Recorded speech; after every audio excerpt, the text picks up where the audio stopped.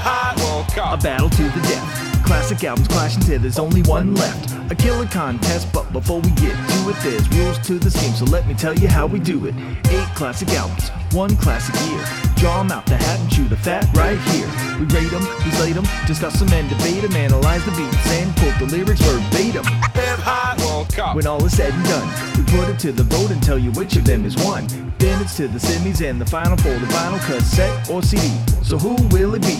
Hip-Hop World Cup. We going all in, so on the sound of the whistle, let the games begin. Hip-Hop World Cup. Record shot. To the hip, dip, the hop, you don't stop.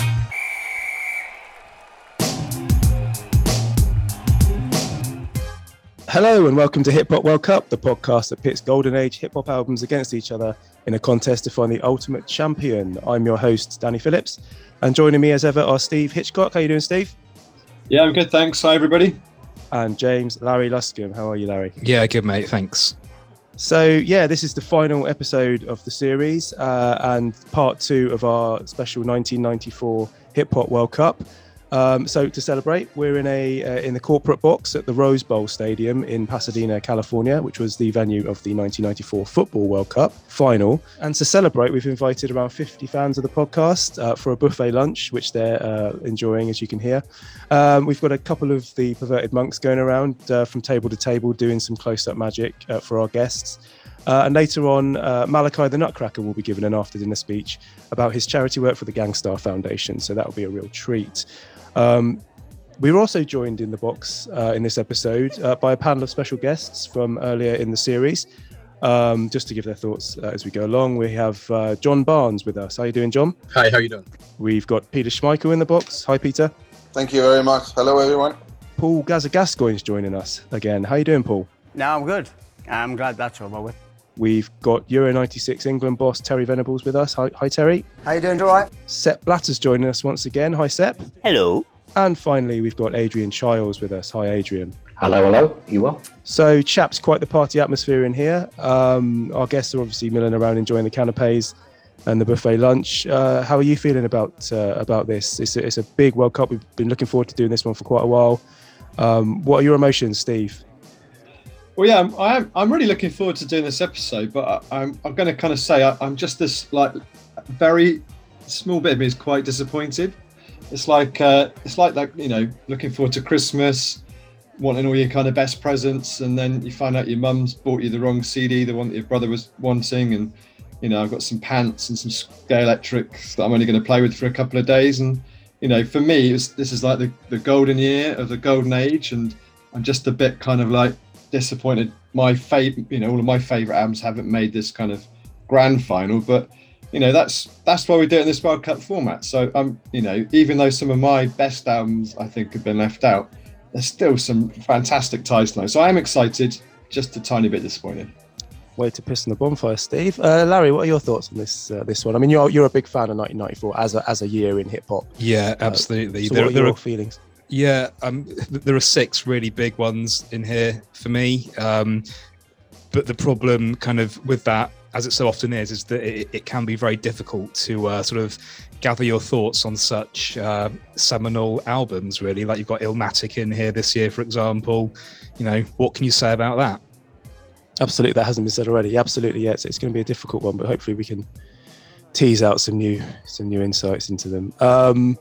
So just to recap, because 1994 was such a monumental year for hip hop with so many great albums released, FIFA decided to expand it to 16 albums spread across 2 episodes. In the last episode, we discussed the first round matches, but in this episode, we're now going to discuss the 8 albums that made it through to the quarterfinals. And just to recap those, they are Casual's Fear Itself, Resurrection by Common Sense, Method Man's Tikal, Murder Was the Case soundtrack, Illmatic by Nas, Paris's Gorilla Funk, The Beatnuts, and Ready to Die by the Notorious B.I.G. So those are the 8 winners from the last episode, and they're going to be competing against each other in this episode. Now, as for the rules, if for any reason you don't know how this podcast works, here's a quick recap for you. Ladies and gentlemen, It's the Hip-Hop World Cup. Rules to the shit. Hip-Hop World Cup. Rules to the shit. There's rules to this game, so let me tell you how we do it. It's the Hip-Hop World Cup. Rules to the shit. only the strong survive. So here are the rules. Using a scientific process of shortlists and horse trading, Danny, James and Steve agree on a list of 8 albums from the chosen year, which will compete for the Hip Hop World Cup. In each round, our pundits draw the albums from a hat to decide who plays who, then discuss each match and vote for the album they want to win. Albums with the most votes progress through the rounds to the final, where the lads vote again to decide which album is the undisputed Hip Hop World Cup champion. Let the games begin. So, Larry, True Score, have you got it back up and running again? Is it all working? Is it all firing? Really good news on the True Score front, actually. If you recall, last time I was waiting for the machine to be recalibrated, rebuilt from the ground on up, actually. Absolutely. I was using, as a stand-in, a really kind of ultra high-end digital computer system, which have been designed exactly for the task of, assessing hip-hop albums.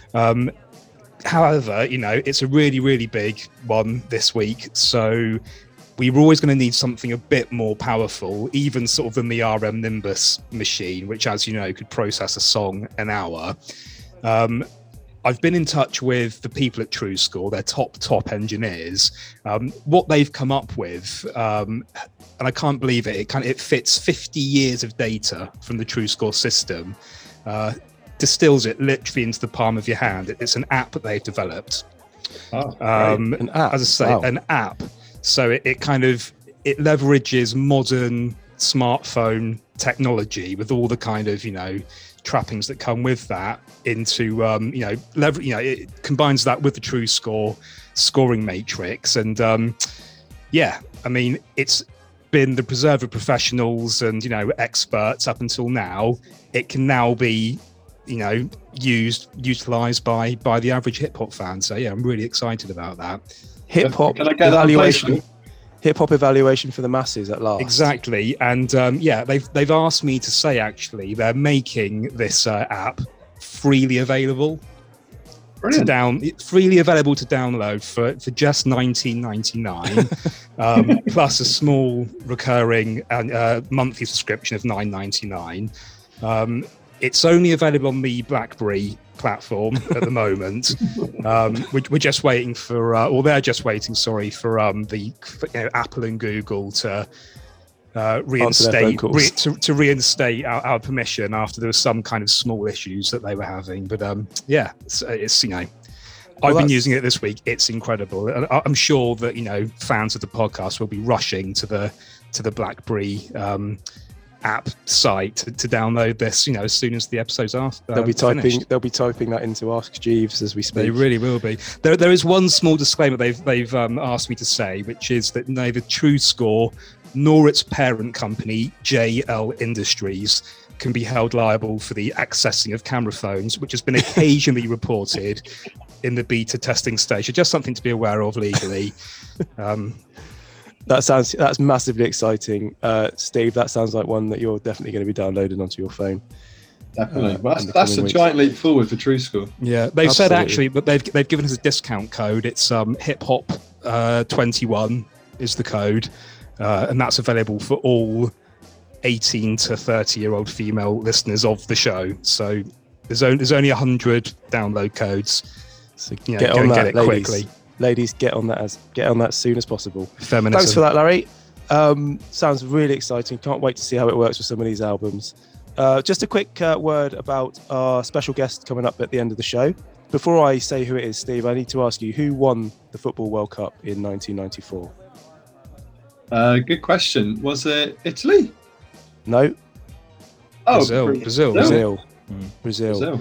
And you will not believe who I have lined up to share his thoughts on our winning album after the final. It's none other than Brazil World Cup legend Edson Arantes de Nascimento, better known as Pele. You do not want to miss that. Please stay tuned. He's joining us via satellite phone from his home in Brazil at the end of the show. So please do not miss that. So that's something to look forward to. World Cup, round one. World Cup, round one. World Cup, round one. World Cup. one.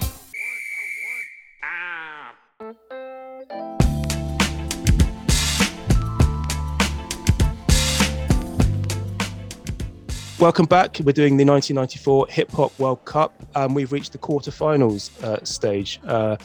So the quarterfinal matches were drawn earlier today, and the first match out of the hat was Common Sense's Resurrection versus the Murder Was the Case soundtrack. Quite a strange pairing. Steve, which one did you vote for out of those two? I went for Resurrection, which I think might have surprised both of you. So kind of just to fill the listeners in, Resurrection is an album I've always, gone in opposition with you two, because I think this is an album you both love, and I kind of maybe, tried to like dampen your enthusiasm for it. But I've gone for it because actually it is a really good album. I've just never kind of thought of it as highly as you do. Yeah. And what about you, Larry? What did you go for? I think Steve's given the game away there a bit. I did go for Resurrection. It's absolute top tier album for me. So I did as well, which means it was a 3-0 win for Resurrection. A real drubbing there for the Murder Was the Case soundtrack. But as you say, Larry, this was an album that we absolutely love, and we will talk more about it in the semi-finals when we get to it. But as for our losing album, the Murder Was the Case soundtrack, it kind of came through in that first round. I think it was a fairly narrow victory for it. It's been a bit of a weird one. There were even some rumblings that maybe a soundtrack shouldn't have been included, but it shouldn't have been in the final. Well. I think we've probably all got quite a good kind of sentimental attachment to it as well, wasn't it? Because of the time it was released in our lives, but also there's loads of tracks in it that just like regurgitated, aren't they, from like other albums? Yeah, but it's like, I think it's a really, really good album. I think it's a really good sort of snapshot of the G-Funk sound and Daz's production from around that time. I think it's an absolutely proper showcase for his production. I think some of his best work is on this album. There's some absolute amazing stuff on here. For that, it's one of my most played hip hop CDs today. It's like there's so many CDs I just can't bring myself to listen to, but I'd still listen to this one because it's such a great listen. Like you put it on in the car. It's just that sort of G-Funk sound is just really palatable. Yeah, the hip hop songs that are on there are good, but then there's some R&B stuff that is just not palatable for me, and I think that also kind of spoils it as now. But then again, it's a soundtrack, isn't it? It's not a proper kind of hip-hop. It's a bit of a mixed bag, a bit of a hodgepodge. But there is for me there is a really let's start from the beginning. It's got the Murder Was a Case remix on it, which I think is appalling. It's brilliant. And then we go into Natural Born Killers, which is another track I absolutely hate. I bore that track. This has always really confused me. That is it the content? It's the content. It's the thin beat that he's come up with. The silly sounds, the screechy sounds. It was everything I didn't think a sort of a collaboration between Dre and Cube should be. It just didn't speak to me in that way. It wasn't what I was waiting for. It wasn't what I was hoping for when I heard them team up like that. Again, I love that track. That's my favorite track on the album. Is it? I think the synth or whatever the kind of those crazy sounds on there are great, and the rapping's really hard on there. Dr. Dre always produces albums, tracks that have good quality, and that's another one. It's a decent enough, well-produced track. It's just the actual mood of it, the tone of it, just doesn't speak to me. I prefer the sort of smoother stuff. But maybe we need to go back to Murder Was the Case as well, because actually I think the remix is better than the original. And maybe that again is just the kind of personal preference. I don't know what Larry thinks, but yeah, I'm the opposite. I think it just the original was brilliant, and this one just strips it of any kind of menace or tension that was kind of there in the original. I really don't see the point of it at all. I think it's there in order to kind of give you a reason to buy it, maybe like to have a Snoop Dogg track on there. And it's just a bit pointless, really. And I don't like the snare on it, that sort of delay snare on it that kind of echoes. I don't like that. I just think it's a waste of time. And then you get through those first two tracks, and then you get to What Would You Do? And for me, from that point, there was a clear run right the way through Yeah. almost, to Dollars and Cents by DJ Quick. You've got things like What Would You Do, 21 Jump Street, One More Day. I can keep Harvest for the World on. I don't mind that because I quite like the Isley Brothers and I like that song. And it's also a Dre production, so kind of I leave it on for that. But then you got Who Got Some Gangster Shit, Come When I Call, which is a DJ Quick production, which is, you know, say what you like about R&B and that sort of stuff. It's a really good, well-produced track that uses a Michael Henderson sample that I love. And then you go, You Better Recognize, Come Up to My Room, the Jodeci track, and then you skip Woman to Woman and you come on to Dollars and Cents. I just think that's a really nice run of tracks that kind of encapsulate the Death Row Daz sound from that time. I put it on, I listen to it in the car, I just absolutely love it. It's one of those that, you know, gives me the chills as I'm driving along. But you know, it's come up against Common Sense, which it was pretty much, you know, a foregone conclusion if ever there was one. I think I'd echo what Steve said. I've got no time at all for any of the kind of R&B kind of moments on this album at all. Just not my type of thing at all. I think like Harvest for the World kind of sounds like a 4-minute intro. It sort of never really gets going. Well, that is the song from Isley Brothers. It's like it's like an intro to Harvest for the World on the Isley Brothers album, which they've made that rather than the actual song. Right. Okay. Which is weird. So I really don't like all of those, and like, you know, Horny and Woman to Woman, and don't like Come When I Call, any of that. But those tracks you've identified as being classics are classics. Like those, you know, What Would You Do, 21 Jump Street, and One More Day. Really kind of stand out as incredible tracks, and just like the peak of Daz's production, basically. Can we just dwell on One More Day for a minute? Because for me, I think that's the MVP on this album. That track is just brilliant, fantastic song, great production, very, very musical, and it just it gives like Nate Dogg a chance to shine for a bit longer than just. Is this his first solo? Up until this point, this was his first track, solo track. Yeah, he did. I think to have like a Nate Dogg solo album produced by Daz to that standard at this point in time, like, would have been one of my kind of dream kind of things to listen to. Yeah, absolutely.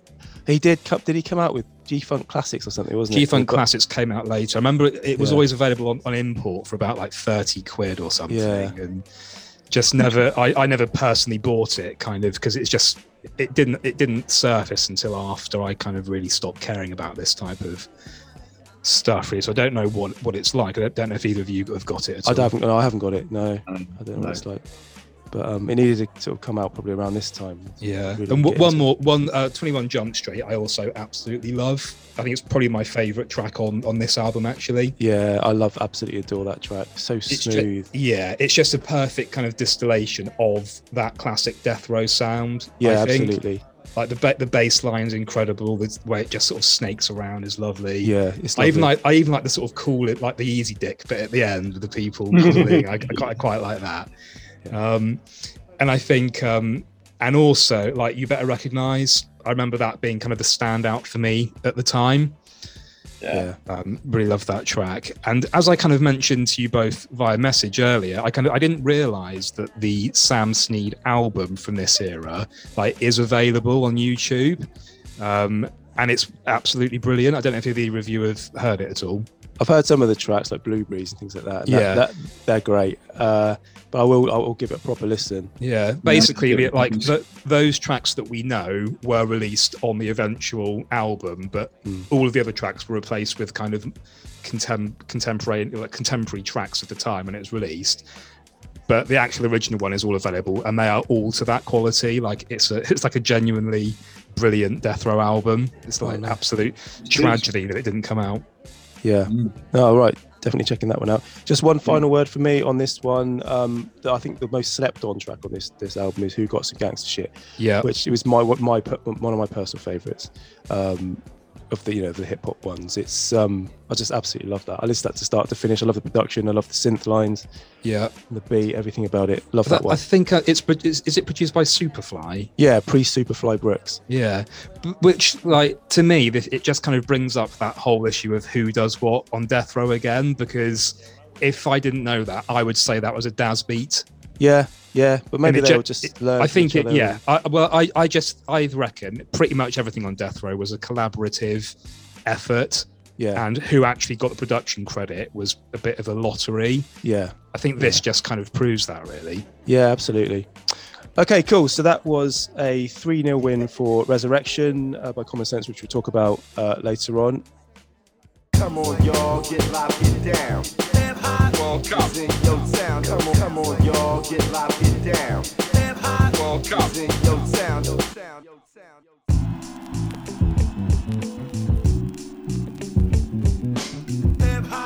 Cup.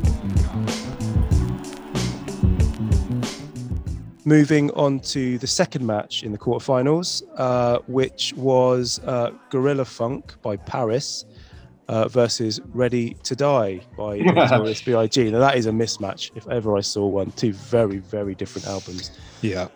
And so, Steve, you voted for Ready to Die, didn't you? You were the dissenting voice on that one. I voted for Ready to Die, so I think I'm just going to leave this to you two to explain yourselves. Yeah, well, yeah, Larry and I both voted for Gorilla Funk, giving it a 2-1 victory over Ready to Die. And I know there are going to be hip-hop fans across the world who listen to this podcast who just cannot They'll be turning off, won't they? They'll be turning off now. They'll be turning off. What are you thinking? Yeah, players. It is a mad decision. It's a mad decision. On paper, it's mental. It's mental, and Biggie himself will be rolling in his grave at this.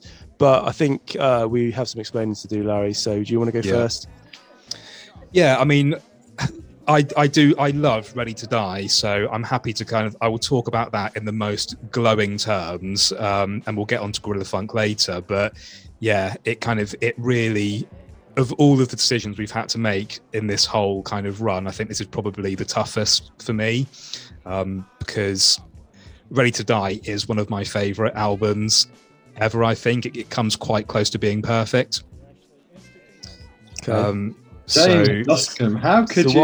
Why have you voted for Gorilla Funk then? Well, I think we'll talk about that when we get to it. I think it probably comes down to more of a personal kind of attachment to it. To be honest, I ran this through the True Score app. Really kind of put it through its paces for its kind of first test, and yeah, Gorilla Funk just came out on top. It's got more high scoring tracks. Ready to Die is just a little bit too long. If they had trimmed a bit of the fat from it, it would be true. It would be perfect. Like there are just, I think, you've got things like One More Chance, Respect, Friend of Mine that just aren't good, that they're fine, but they're not good enough to be up there with Things Done Change, Gimme the Loot, Machine Gun Funk, all of those kind of classic tracks. He's got access to any producer he wants, any beat he wants. Like it should have been better. Yeah, and I think that's what I think about this album as well, is that it's not as good as everyone thinks it is. And actually, I think you have to wait, in my opinion, about 6 tracks before you get to the first classic track, which I think is like Ready to Die. Then it's another 4 tracks before you get to do. Yeah, I think the start of the album is not strong, and then it's only till you get towards the end. Apart from Respect, the last third of the album, I think, is absolutely incredible. Right. And it's now I think I always want to just get to that last third and listen to the last third, more than anything. Okay. That surprises me. I think it starts really strong, remains generally quite strong, apart from a few kind of outliers. I think Things Done Change is one of my all-time favorite tracks. It's just kind of epic, cinematic sounding song, I think. Yeah, I have to say I agree that the first sort of 5 tracks are the best part of this album. Even like the intro's good, and it's about 3 minutes long. 3 minutes. That's mental. But it's worth listening to. It's really good. Yeah, it is intro you don't want to skip. Definitely, yeah. No, it's hip-hop timeline, isn't it? It's probably one of the best kind of skits in all of hip hop. I think really kind of tells you who he is. Really sets out the stall. But yeah, I think that's just to talk about Biggie, because he is such a huge part of hip hop. I think the thing about him mainly is the voice. And I think for my money, it's probably the best voice in all of hip hop, I think. He does sound good. I think that his flow is never off though. He's so consistently good. I think I love the beats on this, but I think it would be a classic album if it were just a cappella. I think he's that engaging that I could just listen to him completely straight. He's got everything really. He's just, you know, really he's got that voice. It's not just the voice, it's the delivery. It's so, I don't know, it just slaps you around the face, doesn't it? It just grabs you. He's got some of the best punchlines, isn't he? He's got some of the best punchlines. Really, and actually, what I kind of noticed going through this today, he's got such a way of writing a brilliant opening line. Yeah. And I won't go through them, but if you just kind of look through the song list and think about the first line for each of them, there are so many incredible ones on there, like Juicy, like, you know, it was all a dream. Just every single first line just makes you want to listen like to the rest of the song. It kind of just hooks you in from the start. Just really vivid descriptions of kind of, you know, life in Brooklyn, and it's also it's done in a really kind of very straightforward, like unfussy way. Like the things he's talking about, like, you know, the street life and drug dealing, all that kind of stuff. If you compare it to someone like Raekwon, to give the kind of biggest example, I think, who I understand raps about selling crack and stuff like that, but he does it using such impenetrable slang and metaphors that I just have to take your word for it that that's what it's about. I don't really understand what he's saying. Whereas Biggie, it's nothing. It's not clever kind of stuff. It's just he just chooses words very carefully. It's very simple, and just has a way of just selling it to you so well. I think that's why he's quite graphic, I think, without being complicated. And it's just that, you know, everyone says he's a great storyteller, and he is. It's just, he's such a unique rhymer. He is one of the greatest rappers ever. No question. Absolutely. I think it's just some, like, there are just like tracks like, you know, Suicidal Thoughts that I don't know who else was doing that kind of stuff. But like that track is just such a perfect fusion of music and rapping. Like that Lord Finesse, I think it is beat, is just so dark, and the subject matter is just like that bit at the end where his like body drops on the floor, just genuinely gets me every time. It's horrible. That's why I like the end. I think Unbelievable was great at the end, and then it's Suicidal Thoughts and Who Shot You, and it's like you know, it's a window into his life, and it's like his bit of a self-fulfilling prophecy as well. It's scary, really. For me, it's just those few tracks. But when you think of, you know, Things Done Change, Warning, you know, Juicy, Everyday Struggle, like Me and My Bitch, all really kind of serious, kind of hardcore songs, and then you've just got to have things like One More Chance on there. It also really bugs, like Juicy. I love that track, but the fact you've got, I think it's Mace, like in the background, just like saying it's all good, like every 2 seconds. Just think little things like that, just really annoying. Well, you know, Danny, you've got some explaining to do as well, though. Well, you know, I've made no bones about the fact that I've never been on board with this album. I don't like it. I didn't listen to it back in the day, really. I do agree that he's an incredible MC. He's the voice. You know, he's the biggest, one of the best MCs that ever lived, and I hear that and I like it, and I love his rapping style, but you know, it's got to be married with beats that I'm into, and I just never loved the beats on this album. You know me, I'm more of a beats man. Are they a bit too heavy for you? Not heavy. I don't know what it is. It's just they're a bit too.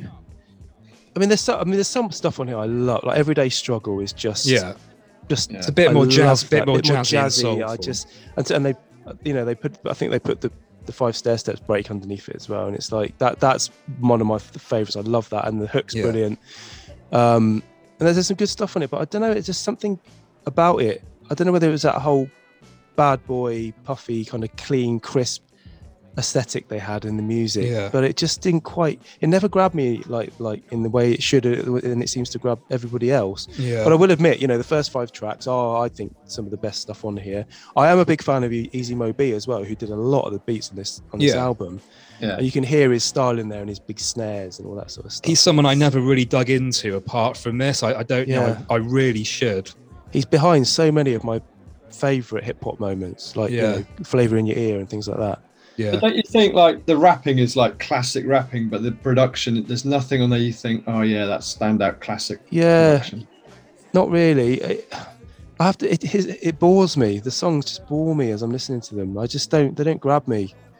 And maybe these are my issues. I don't know. Yeah. But, I think you know, everyone. You know, I've got similar albums that I feel that way about. I just struggle to see how you feel that about these songs. Like, to me, they're really engaging, and just sort of bafflement, really. It kind of what it is that you don't sort of get about it. Yeah, it's one of those where it's ingrained in me at the time of purchase. You know, I buy it, I listen to it, and if I'm not feeling it, then that kind of taints my view on, you know, as I go forward. I've revisited it. I can't get into it. So, I can't explain it. I genuinely cannot explain it. So Danny, when I'm not disappointed that Gorilla Funk is in the semi-final, because I love that album as well. But when you listen to Ready to Die, when I listen to Ready to Die, I get a feeling that I'm listening to like greatness, and I agree with that. As an MC, you admit that he's a great MC, and I don't get you just don't get the same feeling when you listen to Paris's album. No, he's not by no means. He's not a great lyricist, Paris, but what I'm looking for when I put a hip hop album on is to be entertained, for it to excite me. And I listen to Gorilla Funk, and it's a really exciting album. It makes me smile. I listen to it. Definitely a great album. And it makes the blood flow through my veins. And I put Ready to Die on. It leaves me cold, and I just can't explain it. It's just one of those things. I never liked it, even though I recognise, like, you know, Rakim, Notorious B.I.G. is one of the greatest MCs of all time. But I cannot connect with it. There's just this barrier that's stopping me loving this album as much as I should. I'll listen to it, I'll nod along, and I'll put it on, and I'll think, oh, that was a good line, or, well, that's a clever idea, or I love that sample, but I can't fall in love with it like everybody else does. Yeah. And I know I'm going to get, mail now, emails. Yeah, I get it. There's, there are lots of albums that I feel that way about, and I feel almost like a shame that I don't, like, there must be something wrong with me that I don't like, Rakim so much, whatever it is. But I get it. Hip hop shame, it's a real thing. So for that reason, because me and you, Larry, we've got this attachment to Gorilla Funk, it's dumped Biggie Smalls out of the tournament. I did find myself earlier thinking, have I made a grievous error here? Right. I'm not convinced that I haven't. I'm going to stick, once you've made your vote, you voted for it, but I really, there's many sleepless nights over this one. Yeah, well, I mean, you say that.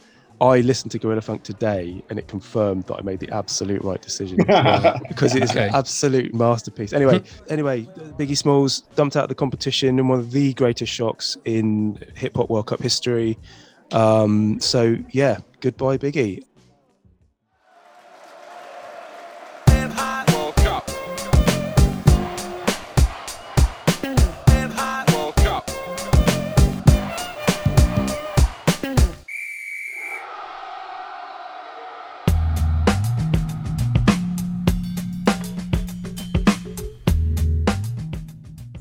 We're moving on now to the third match in the quarterfinals, the third quarterfinal between Method Man and Casual, an East versus West affair.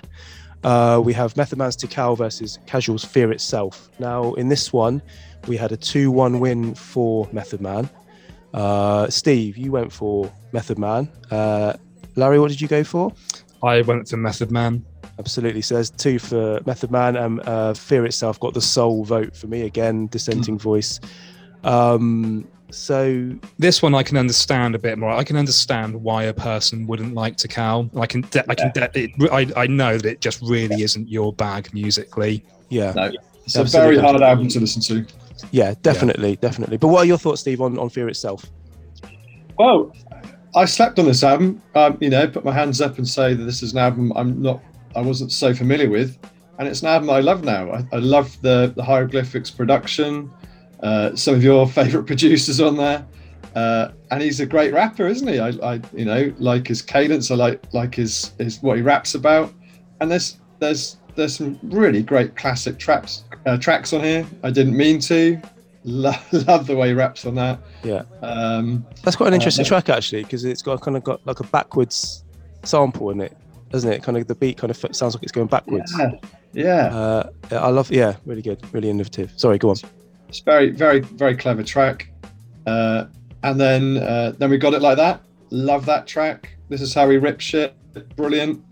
And Chained Minds. I don't know if you two like that one, but it's kind of like feels like there's like a slight change in the production style when it gets that track. It's kind of a bit more sparse, and I really like that. So no, I think it's a really great long player. There's a few weaker tracks that let it down when it gets to kind of like this point in the tournament.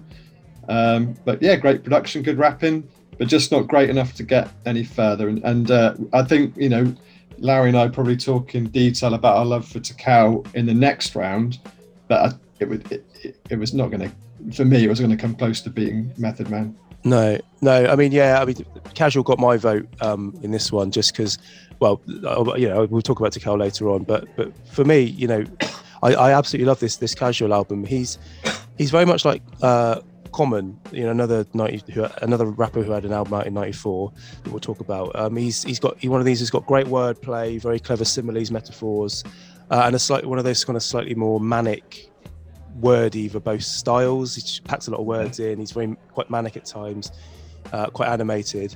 But you know, for me, obviously, I love the beats, so the production I find is amazing. You know, I think this might be the best Hieroglyphics album. Some of the best beats on it for me anyway. I just think the production's incredible, jazzy, really unusual, kind of weird samples that you wouldn't find you know, many other places. They really dig in the crates, the Hieroglyphics crew. And I love it. There's so many good tracks on it. I do think it's probably a little bit long. I think some of it could have been trimmed down, like 16 tracks.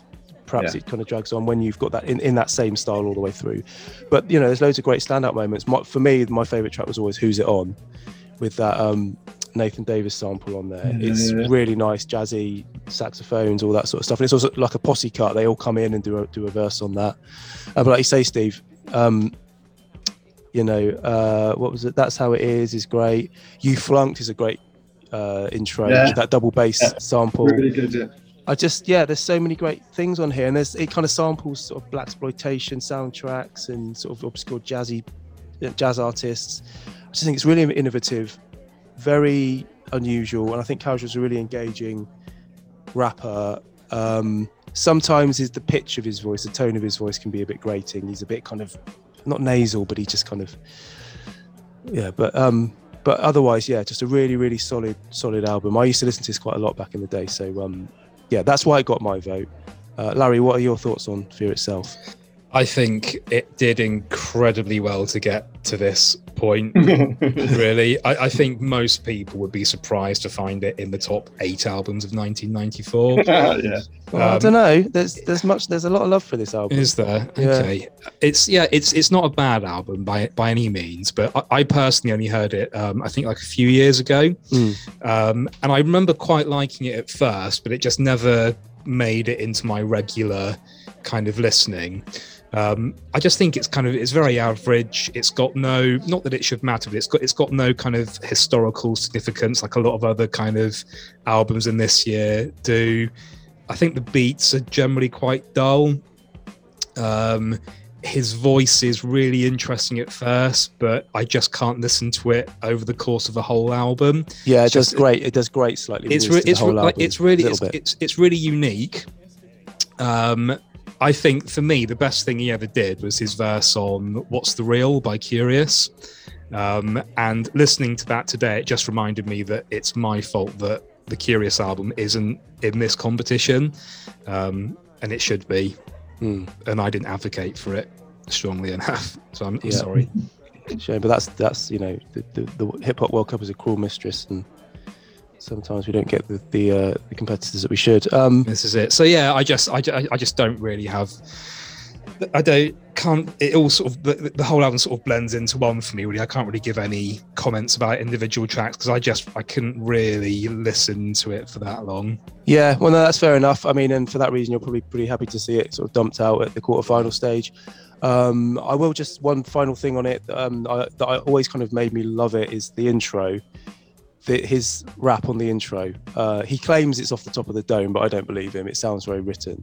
I don't believe. I love that. No, and it's one of those rhymes I can recite. I won't do it now. I'll spare you. But I love it so much that I kind of memorized it, and I just it's one of those unusual intros that is kind of like stuck with me. Anyway, so that's okay. So that's match 3, quarterfinal 3. That sees Tikal going through 2-1 against Fear Itself by Casual.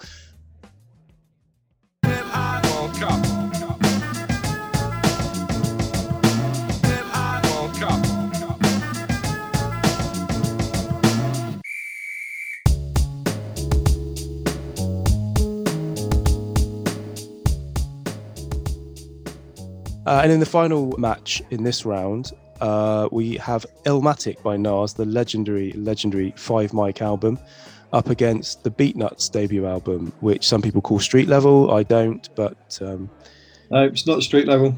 No, it's called the streaming services. The streaming platforms call it Street Level. Do they? Yeah. Well, I think it's I'm not saying they're right, but no, it's been embraced. That's been embraced as its name in the intervening years, but it originally was not called Street Level. Anyway, we're nitpicking here. So in this game, we saw Illmatic win 2-1 with, once again, myself being the dissenting voice voting for the Beatnuts, which I know you're going to find very strange and very unusual. I can't put into words how much I love the Beatnuts album. Like I'm one of its biggest advocates. I listen to it all the time. Today, I put it on all the time. I love the Beatnuts as a production outfit. I just find their style of hip hop just so engaging. The production is brilliant, but what about the rapping? Yeah, but that's all the other thing. I love their rapping as well. I love their kind of the tag team style, you know, where one comes in and there's a crew of them and they'll do bits of a verse and they'll come in and they make it really exciting. They make it really exciting. It's not basic though, but it's entertainment. Their rapping is the most basic rhyming, and the theme's the same on every track. Then why can I recite most of the album, but I couldn't tell you any of Illmatic? Why does that make it worse? Like because the Beatnuts is easy to remember. Their vocabulary is probably a few. No, but I'm more. Nas compelled. is one of the most poetical, vocabulary rich albums that you'll come across. So it's just a lot of the same on Beatnuts. But I'm more compelled to want to remember them. That's the problem. Is that I don't want to learn Nas's right. I don't want to remember them. I listen to Illmatic. Like I find it boring. A lot of you like the hedonism, don't you? I like the people who really want to entertain you and they want to give you something that makes you go and get the blood pulsing around your veins. The Robbie Williams of the Robbie Williams, the technical rappers like Nas and Biggie. Yeah, they're brilliant, they're awesome. But if they don't make the hairs on the back of my neck stand on end as I'm driving along in my car, then it's not. I won't listen to it as much as I do the albums that do. But you can listen to just one Beatnuts track over and over again, the same one. It's the same topic. It's hedonistic. It's misogynistic. It's I'm not like a lot of hip hop's like that, but it's just so samey. But it's done so well. It's like the samples they choose, the way they stitch it together, the beats that makes you nod your head, the way the interplay, the way they rap. And I just I can't pick out many bad tracks on the album. It's one of those I can listen to all the way through. And for me, the Beatnuts I'm a massive fan of the Beatnuts, and I listen to this a hell of a lot more than I did Illmatic back in the day. You've got a lot more willpower than I have to listen to this album over and over again, because I get tired. I don't know about you, Larry. I get tired listening to it. I don't think I can listen to it all the way through because it just is so, I don't know, samey. Well, you obviously have no taste in hip hop. You don't know what you're listening to because I know you love this album, and I love it. And don't get me wrong, I know that Illmatic is a masterpiece, and I know that this is mental. that I'm not saying for a moment that that Beatnuts is a better album than Illmatic. Don't get it twisted. No. I'm just speaking from my heart, and I'm telling you what album I enjoy listening to more. And as this is a favourite, not best podcast, Yeah, I have to go with my heart. I think this is like it's like the Gorilla Funk Yeah. Ready to Die thing, isn't it? It is. Yeah, definitely. So, but I take on board the criticism of this album. Right? It's not poetry. It's they're talking about getting drunk and shagging and all that sort of stuff and smoking drugs. But it just adds up to a really entertaining package for me, and I've just always adored this. And I like being the person who likes this album. Right, yeah, it's got some brilliant being its tracks. champion. Superbad is brilliant, isn't it? That's an absolute hip hop classic. That's the best track that kind of suits their flow and their style. See, that's my least favourite track on the album you've picked out there. Oh, God. But yeah, no. So which one's your favourite? Well, it was always Props Over Here for ages, because that was the one I was introduced to them through, and the video used to be on MTV Raps, and I used to love that track. I love the sample and the beat and everything. And it's the one they hate. They hate that track because it was their big hit. Yeah, it was their commercial smash. It's like their Radiohead Creep kind of. Yeah, thing. Yeah. I think if you were a DJ in a club, in a hip hop club, and you had just cleared the floor because you'd put on something really terrible, if you wanted to get everybody in the room back on that floor, you put Props Over Here on. Yeah, exactly. Get them going. And interestingly, You Get Props is like that's weird, isn't it? It's weird. It was a remix they did of Props Over Here that they prefer. That's their version of Props Over Here that they prefer. But Props Over Here kind of blew up and everything. I remember I listened to another podcast interview with them. It's really interesting. But anyway, that's my reason for why I voted for it over Illmatic. Don't at me. But there you have it. So Larry, have you given your thoughts on the Beatnuts? Are you just I think I always assumed that I really liked the album without really kind of thinking about it too much. But yeah, it's got some incredible tracks. One of them we've just spoken about. Let Off a Couple I love. I could listen to that loop all day long. The Love and Happiness loop, Monty Alexander. Yeah. Yes. I looked that up earlier. It's just absolutely fantastic. So simple, as all the best ones are, really. But I think my thoughts on it very much echo Steve's. I think overall it's far too similar sounding to hold my interest. It's weird. It's one of those ones. It's a bit like sort of the main ingredient that we talked about last time. It's got all of the kind of right things that I like in an album that I should love.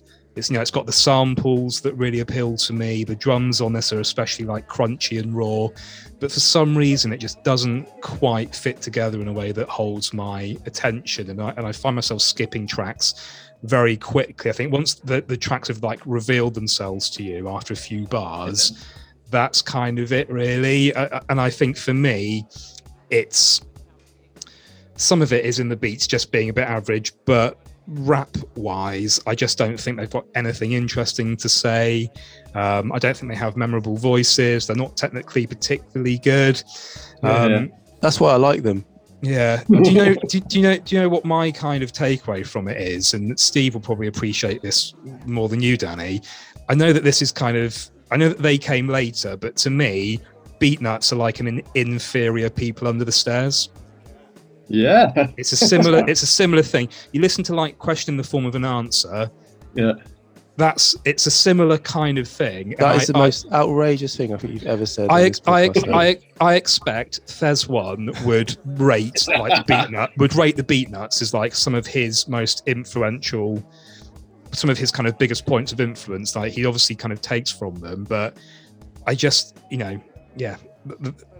I stick by it. They don't engage me. Whereas someone like People Under the Stairs, it's a similar thing, but just they've kind of refined the formula, maybe more much refined, more more fun, refined, interesting version of it. I just don't feel this album, I'm afraid. Well, all right. Well, yeah, we'd have to agree to disagree on that one. But as I said, it's a moot point because Illmatic went through, thanks to you two chumps, 2-1. So that completes our semi-final lineup. So the 4 albums that have gone through to the semi-finals are Common Sense's Resurrection, Paris's Gorilla Funk, Method Man's Tikal, and Illmatic by Nas. Chaps, there's a decent semi-final lineup. I think there's one in there that may be sort of a bit of a surprise, as we've said. But overall, this should be an entertaining semi-final lineup. Yeah.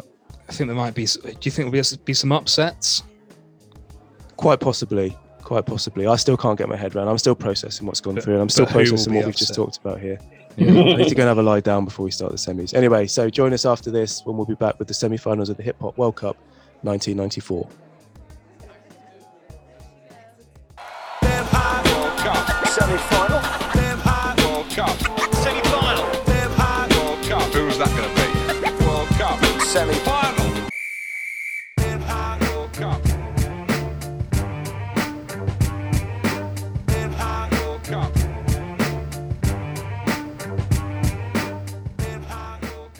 So hi, welcome back. We've left the comfort of the corporate box now, and we're pitch side at the Rose Bowl Stadium in Pasadena for the semi-finals of the Hip Hop World Cup 1994. Diana Ross is back out on the pitch, up to her old tricks again. This time she's taking the crossbar challenge, trying to hit the crossbar from the halfway line. She's popped that one into Rose Ed. That's quite a shocking effort there, Diana. Ooh, now she's got her shirt over her head now. Oh dear. She's not so supreme on the football pitch, is she? Lovely stuff. Not anymore. No. Anyway, let's leave her to it. So we're going to go over to Steve now in our sort of temporary green screen studio that we've had set up here to do the draw. Again, looks like he's floating. And you've got a very, very special guest with you there, Steve, haven't you, to do the draw with you? Who have you got? Yeah, I've got to be really careful what I say here because I don't actually know how why he's here or how he got here, but it's Suge Knight. And actually, you know, viewers will probably, they might think that he should be in jail at the moment, and he should be. So I honestly don't know how he got here. I didn't invite him. He's just turned up to do the draw. He's broken out. Well, you need to be careful. Again, you know, he's not above our contracts, so he's not allowed to speak again. Let's just make that clear. The man I always used to refer to as Marion Suge Knight. And joining Suge Knight there to help you as well is Brian Barwick from the FA. So let's go, Steve. Let's get the first album out of the hat. Okay, first one out is Common Sense, Resurrection. Oh, okay. We've gone out first against METHOD Man. It's Okay. Wow. Okay. I think we can hit C with a final shaping up, can't we? I think we can. You've still got to do the draw. Suge is desperate to pull the other balls out. He's very contractual. Right, let's do it now then. Go on. What's the other one, just to make it formal? So it's G-Funk, Gorilla Funk, by Paris against Nasty Nas, Illmatic. That's a strange old match, isn't it? Isn't it just? Okay, cool. So yeah, the first match was two lyrical heavyweights, Common Sense, as I call him, and Method Man going up against each other. Tikal v Resurrection. Who wants to go first on this one? Steve, come on, let's kick this one off. Yeah, well, let's start with Resurrection, because I already talked about this album a little bit before, didn't I? Saying actually, you know, I've always kind of said to you two, this album's rubbish and it's not as good as you two make it out. But you know, I'm going to say it, and you can, you know, fall over claps. But I do think this is a great album, and I think it's like it stands on its own in this year in terms of like its kind of style and the way it sounds. It's a little bit kind of ahead of its time. And I know you keep calling him Common Sense, but he was Common Sense here still, wasn't he? I think. And he was. Yeah. This was his last album, but he, you know, his voice does annoy me. I think this is what I find difficult. But then his lyricism is just superb. You know, his metaphors and his punchlines are just excellent. In fact, they're as good as Biggie, but he can't deliver them with the same impact because of his voice. You know, I just wish he had a different voice, because I think he'd be considered a much greater rapper than he is. So yeah, I think it's an album with no poor tracks. I just don't have the personal attachment you two do, but I you know, you'll be pleased to hear I really do appreciate and I do like this album. Well, that's really encouraging to hear, Steve. And it's funny you say that about his sort of his voice, and because on his first album, Can I Borrow $1, he was a lot more energetic. He was really sort of manic, hyper. You know, I don't know if you ever heard that album, but I think you wouldn't get on board with that one even more. I don't get on with that album at all. What he does in this album, he does calm it down. I think even in one of the tracks, he says, you know, calm down, doesn't he? He kind of brings it down a notch. He's a conscious decision to make himself a little bit calmer, a little bit sort of because he's growing up a bit. But yeah, Larry, I mean, I know you love this album like I do. So what is it? So distill down what it is you love about this album. That's tricky, isn't it? I think like going into this whole podcast enterprise, I had it in my mind that this was probably my favorite album ever. Certainly kind of, you know, you and me, Danny, we've got the same top three. It's Death Certificate, it's the second NWA album. We've never been able to kind of quite rate them in relation to each other. So that's just to give people a kind of idea of the reverence I have for it. But the problem I kind of find myself with it is kind of how to articulate why I love it in a way that does it justice that I kind of think it deserves, really. And I'm glad Steve has brought up the kind of lyricism on this, because I just feel completely inadequate in my ability to kind of describe exactly why he's such an incredible lyricist. And I think actually some of the verses on this album are kind of worthy of proper like academic exploration, especially in trying to articulate why he's so far ahead of pretty much everyone else up until this point in hip-hop history, I think, which I know is a big thing to say, but I would just urge anyone out there that hasn't listened to this album to, or even anyone that has listened to it, does know it, listen to it while having the lyrics in front of you, because I kind of realised today that while I've been listening to this for, you know, over 20 years, there's so much on there where I don't know what he's actually saying, and to see it written out is absolutely staggering. Just like the title track in itself, I can almost rap it without really knowing the words, if you know what I mean. But actually seeing the words written out, it's just some of the stuff he comes out with is he's so clever. It's phenomenal. It's like double meanings. That's it. The double meanings is definitely one of the key aspects of it. I think I'm with you a little bit, Steve, on his voice. And I always kind of thought that actually he had one of the best voices ever. And I kind of stick by that, but I can also see how it would grate with people a bit, because his voice today on his current albums can bug me a little bit. Oh, 100%. You like your nasal rappers as well, don't you? I think he is sort of nasal in a way, but I don't know. He's kind of it's obviously not enough to put me off. I do like the voice. I almost feel like I've always felt like he exaggerates his own sort of idiosyncrasies. Don't know if that makes any sense. It's like it's like he exaggerates the kind of annoying parts of what his voice and his flow is like.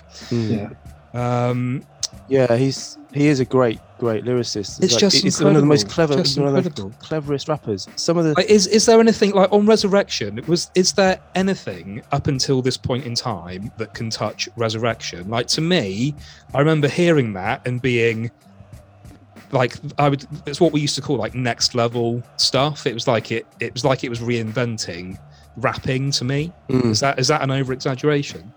I don't think there's anything this intricate, really. Yeah. But the other thing with this album is that I used to love her. That track is so clever as well. Like, he's saying that in 1994. Yeah. It's like bonkers. That is one of the best concept raps of all time. I mean, but it happened in 94. It's almost like people weren't thinking of doing that stuff till he was ahead of his time.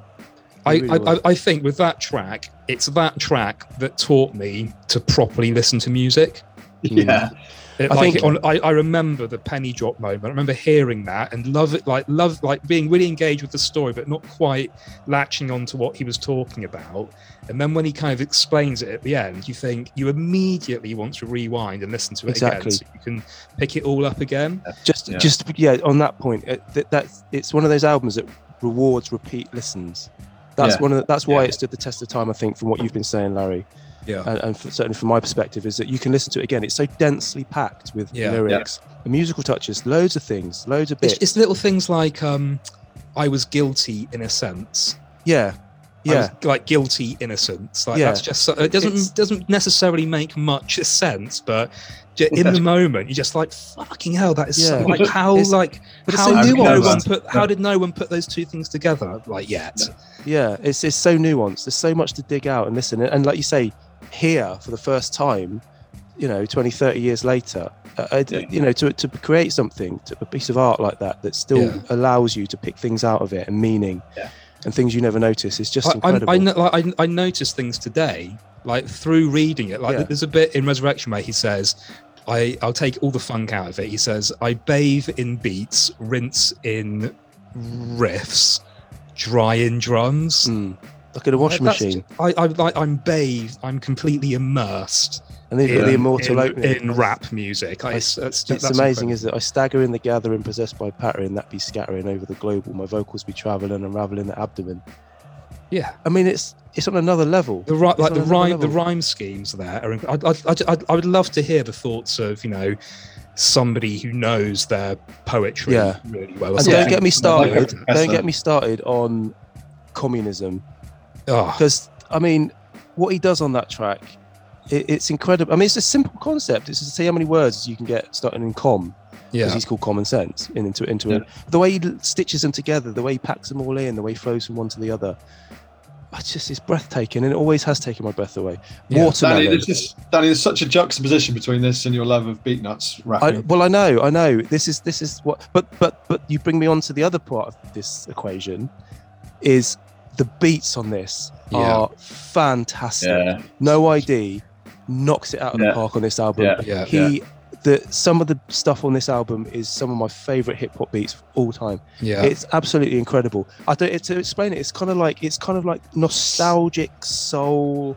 It's so soulful. It's jazz, isn't it? It's jazz, but it's got this kind of real fuzzy 70s soul. Yeah.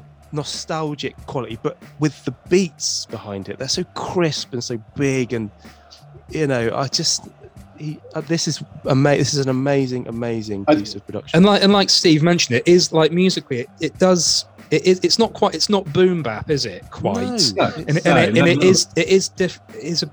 is qualitatively different from it's cut from a similar cloth to, like, I don't know, Premiere.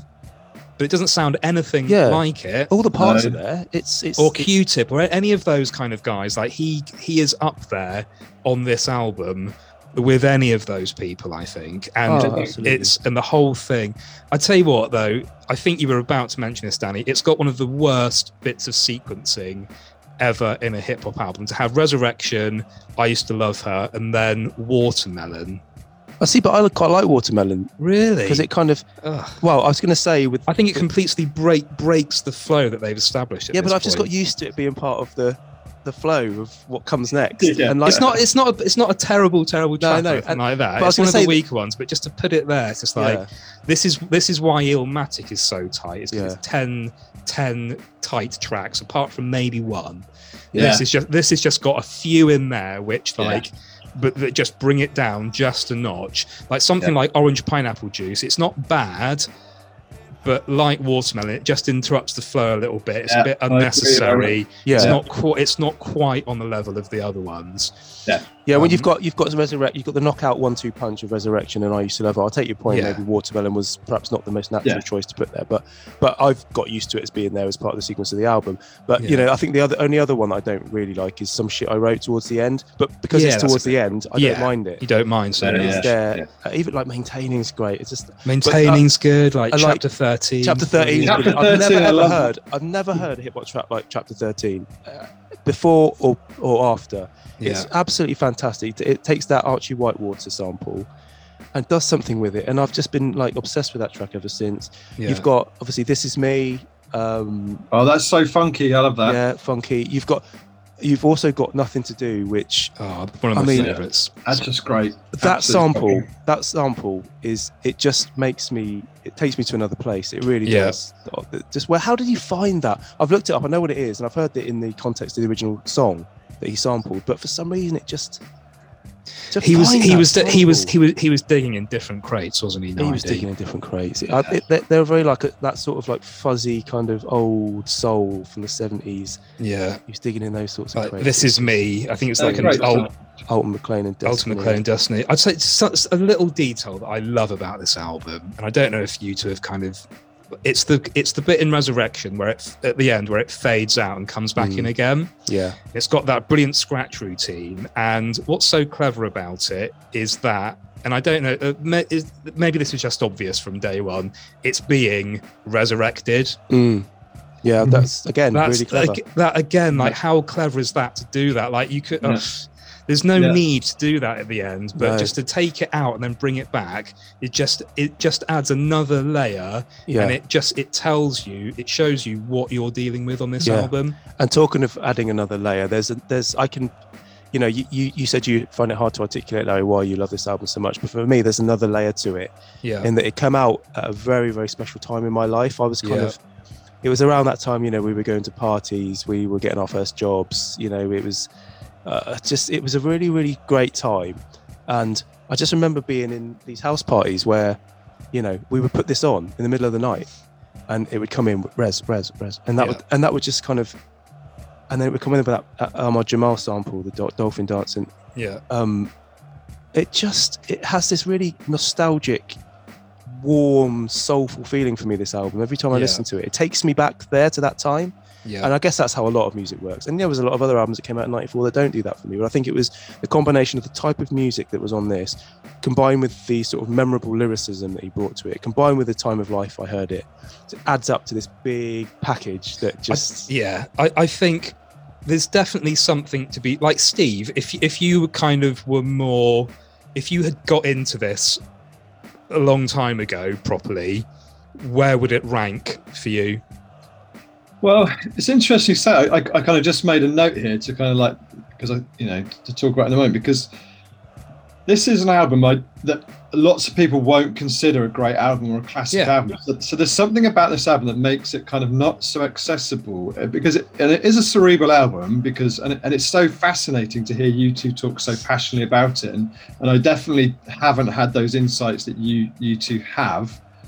I don't know, maybe it's a maturity thing. I don't know what it is that hooked you two in at the time. Like you say, Danny, it was kind of, you were going through all those kind of teenage years, and I didn't get that album at that time. So I don't know. It'd be interesting, Larry. I think in a year's time, after I've listened to this more, or maybe, I don't know, come to love it a bit more. Ask me again. Yeah, sometimes you just can't go back. Like, there are albums that I've listened to for this podcast for the first time that I recognize how incredible they are, but you can't attach that feeling that you had to it initially. And I think, like, this album, like, I loved hip hop already. This just elevated the art form for me and demonstrated to me what it could be. And I think from that point, I was like, this is the album against which everything else was judged.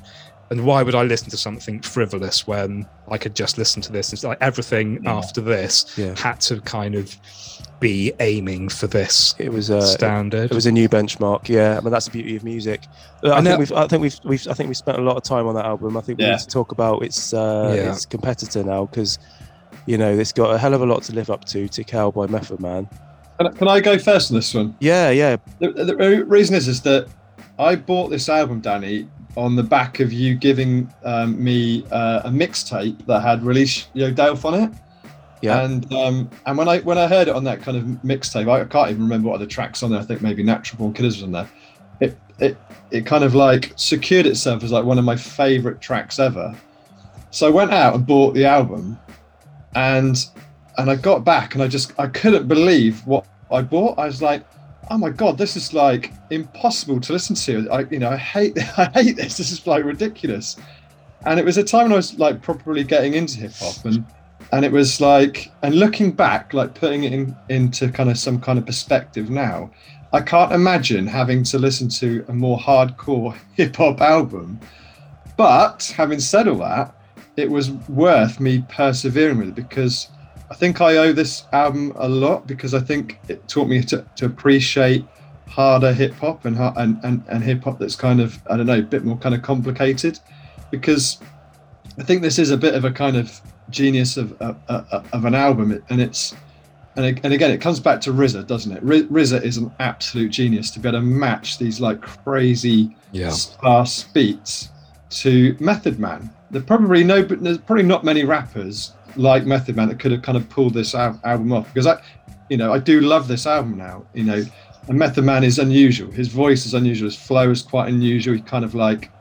He's got that like undulating, pulsing, I don't know, rapping, and he does lots of random stuff, a bit like ODB, but maybe a bit more kind of coherent than him. Yeah, he's very unique. He's really unique, isn't he? And he keeps you on your toes.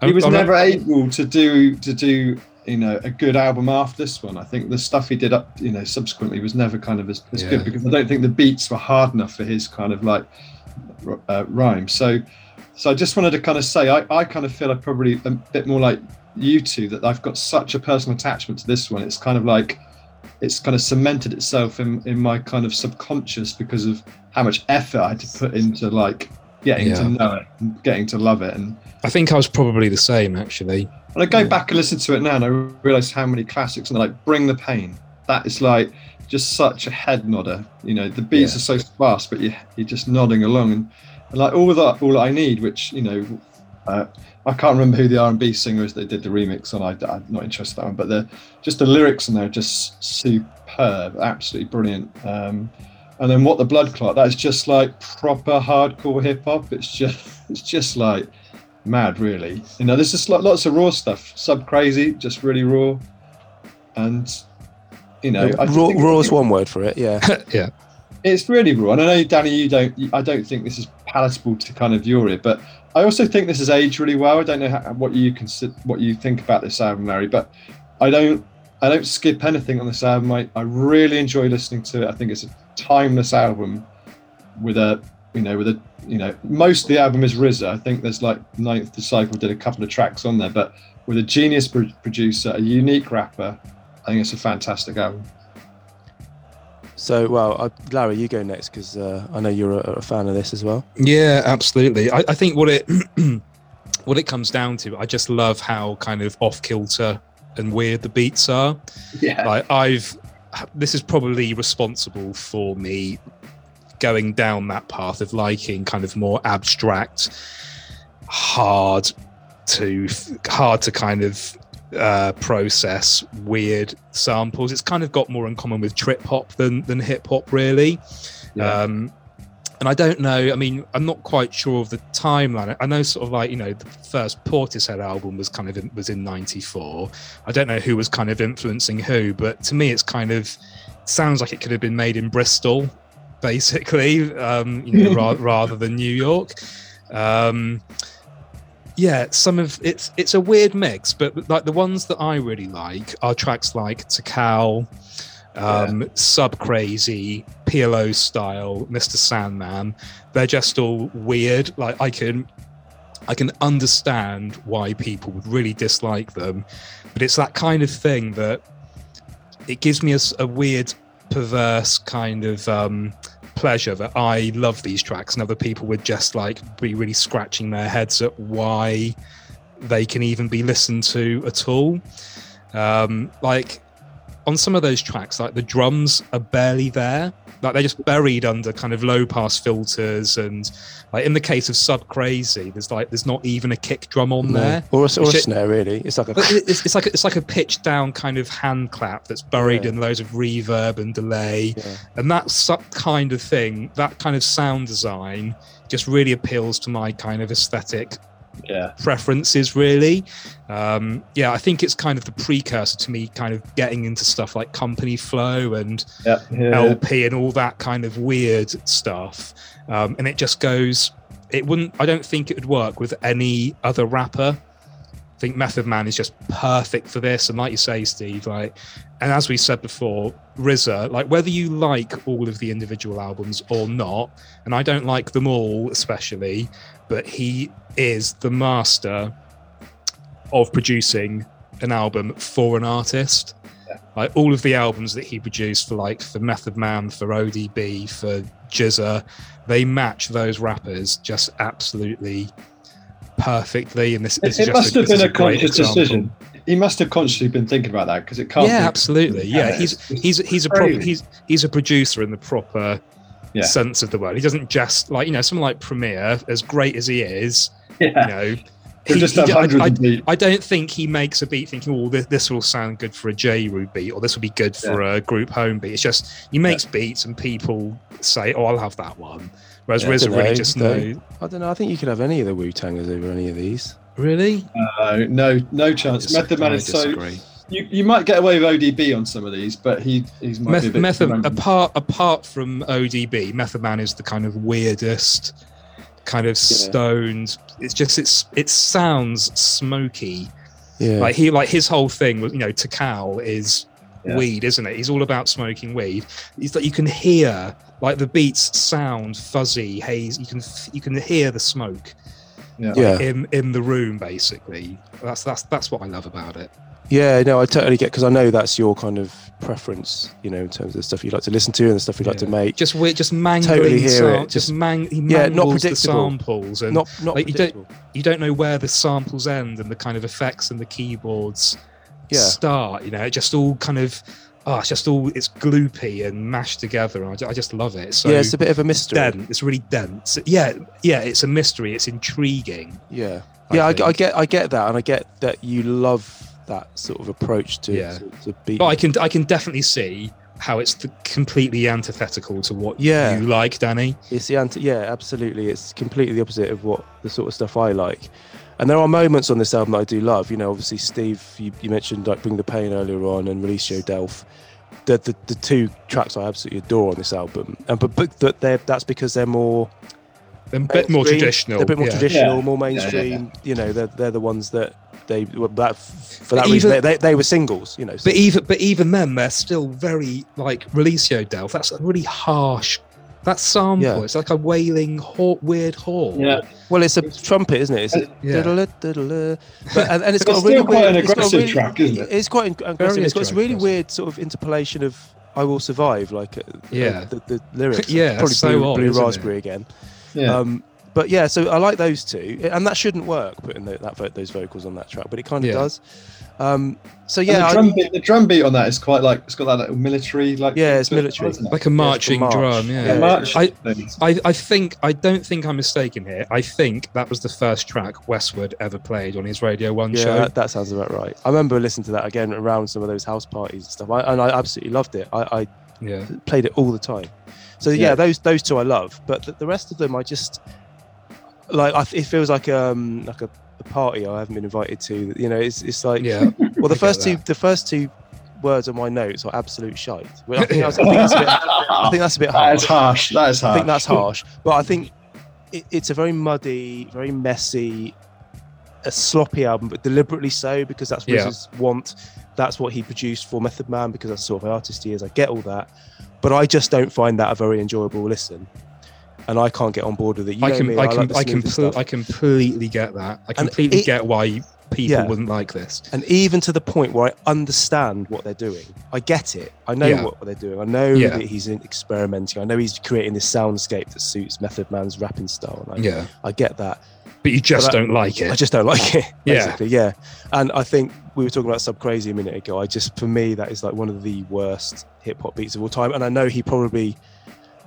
it was made in that way. It was made to be not a traditional hip hop beat, and I know for all those reasons it was an experiment. It was he's trying to be different, and I get that, and I appreciate that, and I know you like that, Larry. But I can't. That track is unlistenable to me. Unlistenable. Fascinating though it is, to try and pick out some of the samples and that little rolling drum fill that he puts in there, and it kind of matches the rapping as well. That little fill as well. On Tikal. On Sub Crazy. Oh, okay. That bit. Yeah, he kind of puts. I love the little. But it comes in and out. It comes in and out, and it doesn't stay the whole time. I love the drums on Tikal. It's got that kind of. And then you've got some some of the more traditional sounding kind of Wu-Tang stuff, like What the Blood Clot and what's the other one? I'll Get My Thang in Action, PLO style. They're very kind of They're kind of classic Wu-Tang. I kind of get on board with some of those. But then Mr. Sandman's a very hard listen. So Danny, I love Mr. Sandman's got that to me is just that is RZA distilled on that track. Yeah. Absolutely ridiculous nonsense, basically, but brilliant. Danny, I was going to say that you say it's unlistenable, and I thought that when I first bought it, and I kind of trained myself or persevered with it. Do you think if you listen to it every day for the next 2 months, you would ever come to appreciate it? Probably not. I need to have that instant connection with something. Not instant connection, but it needs to at least give me something from the start that I can then work with. But I just don't. I think it's such a different sound, isn't it? It's like if you were to say I'm not into heavy metal, that would just be instantly I guess fine, it's just not for you kind of thing. And it's like that with this. It's just such a different And I've been trying for nigh on 30 years. I put it on every now and again just to see. It just I can't listen to it. I think it's my least favorite Wu-Tang album. But there we go. One thing I think probably one thing that I've always kind of thought odd about this. All I Need, I think, is probably the worst track on there. But I love the Razor Sharp remix. And Danny, I think you like that one. Yeah, I like that well. one. I prefer it anyway. I listened to it when I revisited it, and the version on the album is very has kind of amateurish quality to it. Yeah, with very sloppy. The descending line. It's again that's RZA's thing. But I just it's not. I prefer the remix. But anyway, look, I think we need to move on because we've got another semi-final to get into. So we got to vote. We got to vote, chaps. I'm going to come to you first, Steve. I think I probably know the answer to this, but let's start with you. No, leave me till last because I think I need some thinking time here. All right. Well, I think let's get me out of the way because I think it's very clear what I'm going to vote obvious, for. Yeah. Because Resurrection is my, I'd say, second favorite hip hop album of all time. So I'm going Resurrection. Easy for me. Larry, what are you going for? I love Tikal, but I would cast it into a ditch and never listen to it again quite happily if it meant that I could still have Resurrection in my life. Lovely stuff. So that's kind of sorted it. So is it going to be a 3-0 whitewash or is it going to be a narrow 2-1? I don't know. I mean, interesting because they're obviously this word's overused. They're both seminal albums based on what we've been saying. They're both, but so many rappers and groups can look back and think, I followed Tikal or I followed Resurrection. Don't know. Can I abstain? you could now because it's a moot point. It is. I think I probably But your fans out there, they want to know what you think, Steve. They want to know what you voted for. So before this week, I would have said Tikal, definitely. And I think just hearing the discussion and listening to Resurrection and trying to appreciate it, I think I could vote for Resurrection. Sod it. I'm gonna go for Tikal. I think based on all this flack I've given Resurrection over the years. Yeah. And sort of the formative nature of Tikal in your hip hop appreciation, I think it would be only right for you to vote for it. Yeah, and I'm the same as Larry. I listen to more albums like Tikal now or subsequently than I do like Resurrection. Fair enough. So sorry, okay. Come on. No, that's fair enough. So that's a 2-1 win for Resurrection. Resurrection goes through to the Hip Hop World Cup final. Come on, y'all, get live, get down. World Cup. In your town. Come on, y'all, get live, get down. World Cup. In your town.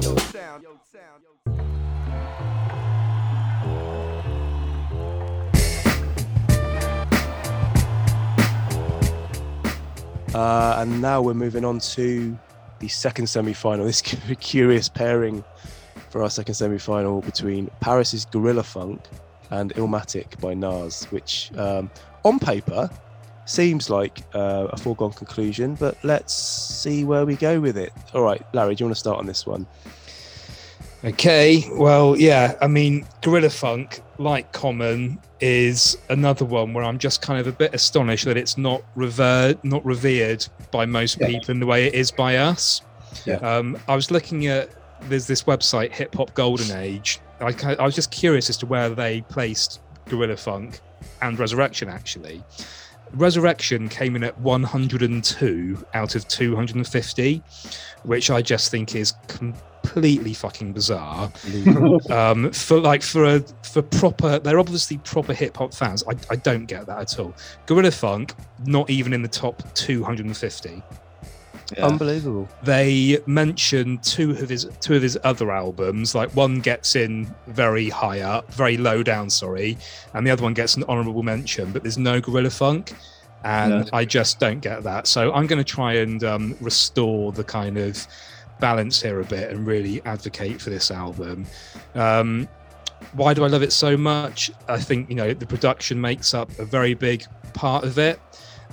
It just sounds so like full and heavy and fat, and I think like the whole conceit of this album, I think, is that he was like borrowing the sound of G-Funk to reel people in, and then once he's got you, he kind of hits you with the kind of Black Power, the messages, like 5% message, basically. Can I just say before you move on, that's exactly one of my notes that I've said. He's appropriated the style to bring his messages to a wider audience. Yeah, but he hasn't just done that. He's done it, and he has beaten almost everybody at their own game.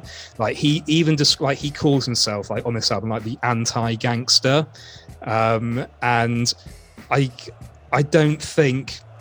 I'm not saying he's better than someone like Dre or Quick, but I also find it difficult to say that they are better than him on this, because this album is just such a fantastically produced record. Yeah, another one notes. It's only the best G-Funk album that Dr. Dre never made. Never produced, absolutely. Like it kind of, and he doesn't.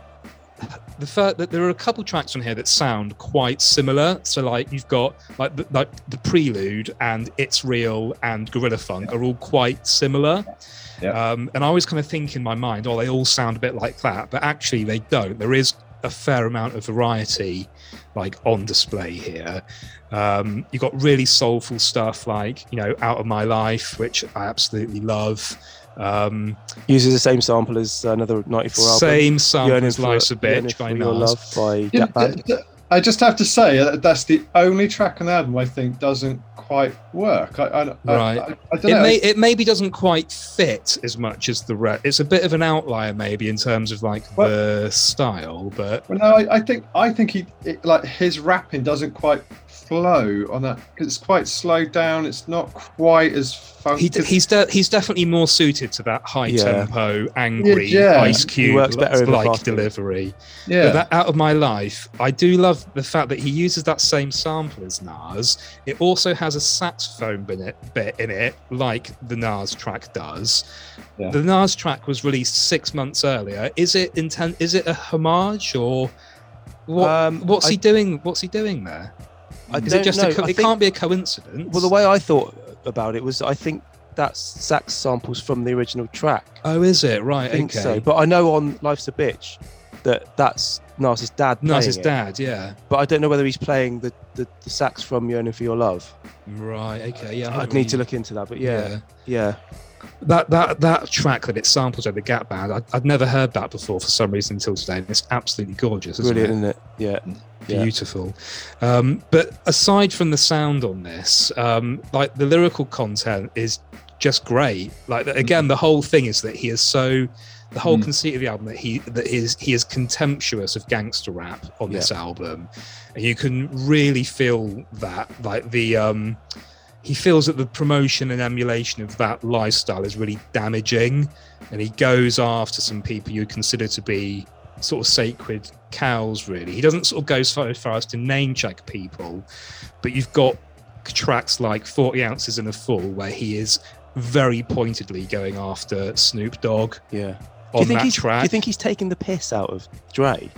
and because they're often called studio gangsters. Oh, definitely. He's taking the piss out of them. He's doing it really blatantly by taking their sound as well. He's stolen their sound, he's throwing it back in their face, doing it as well as they can, effortlessly. Like the sound quality on it is like astonishing as well. It sounds better than any of the kind of Death Row records, I think, somehow. Just engineered so nicely. But like 40 Ounces and a Fool, he mocks.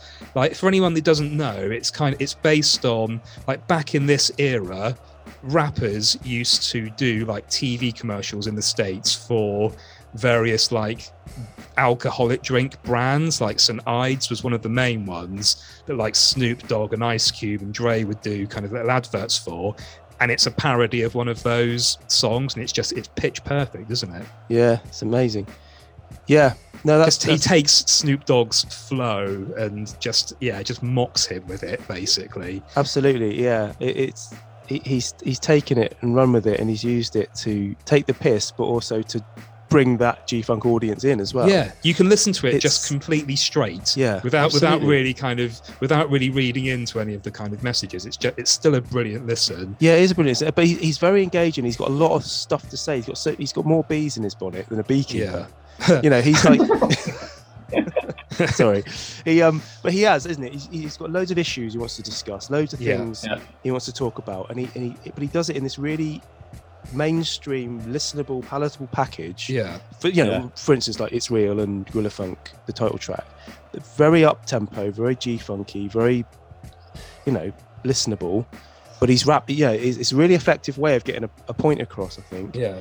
I think you get lost in this album, can't you? Really nicely. You can just switch off and just get really engaged in what he's saying. And he's a teacher, isn't he? He's a teacher. I don't want to kind of try and put myself in the position of like, a Black American youth in the mid 90s, but it's like he's your dad. Like, he's a really good dad, like explaining why, son, you don't want to listen to this stuff. Listen to Chuck D rather than Snoop Dogg. Educate yourself. He will teach you something. Snoop Dogg will lead you in the wrong direction. And I love that. I think he's on that level of like a Chuck D, an Ice Cube, a KRS-One, like rappers who sound like they have complete authority and they just don't allow you to not listen. Absolutely, yeah.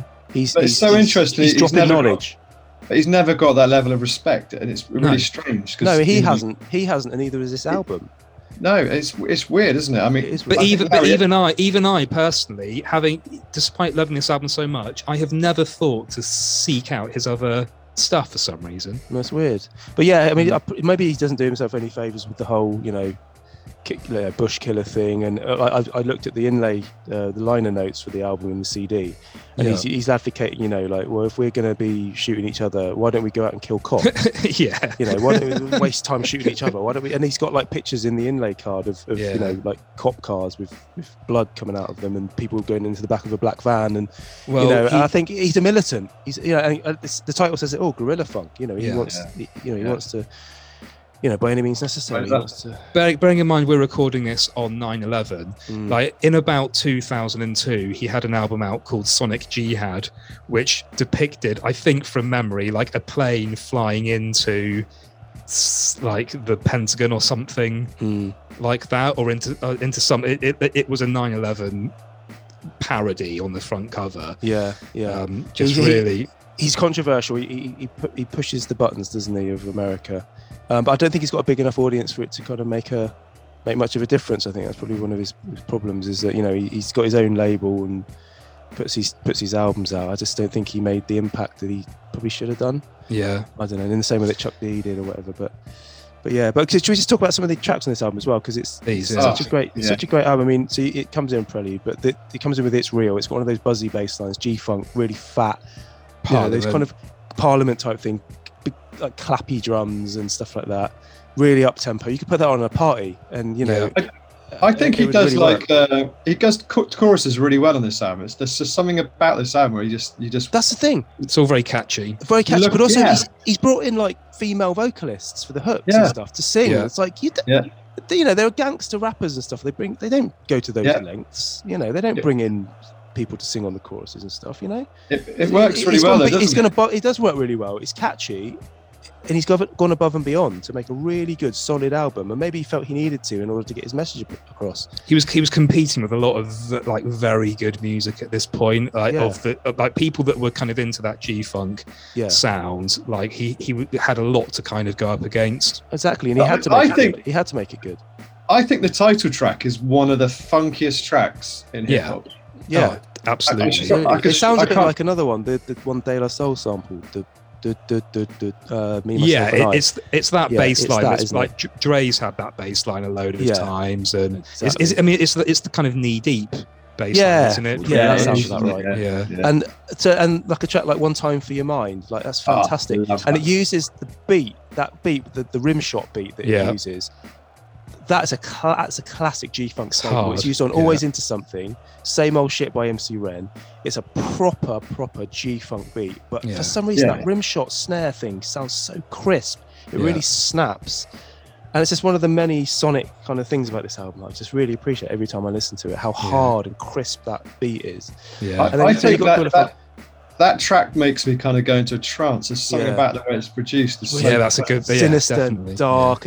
And then a couple more, you go on to like Bring It To You with the Conscious Daughters on it. And it's got that high-pitched wailing synth line that's very, evocative of the G-Funk sound. And that is one of the most evil G-Funk synth lines I've ever heard in my life. I used to love it when that came out. Yeah, it's incredible. So good, so good. And then and the rest of What You See, kind of a bit more down tempo. I think it kind of, that's why they put it after Out of My Life, because it's kind of like the slower bit in the middle. And then you got Back in the Days, which is kind of like, it almost sounds like part 2 of Paris's kind of nostalgia.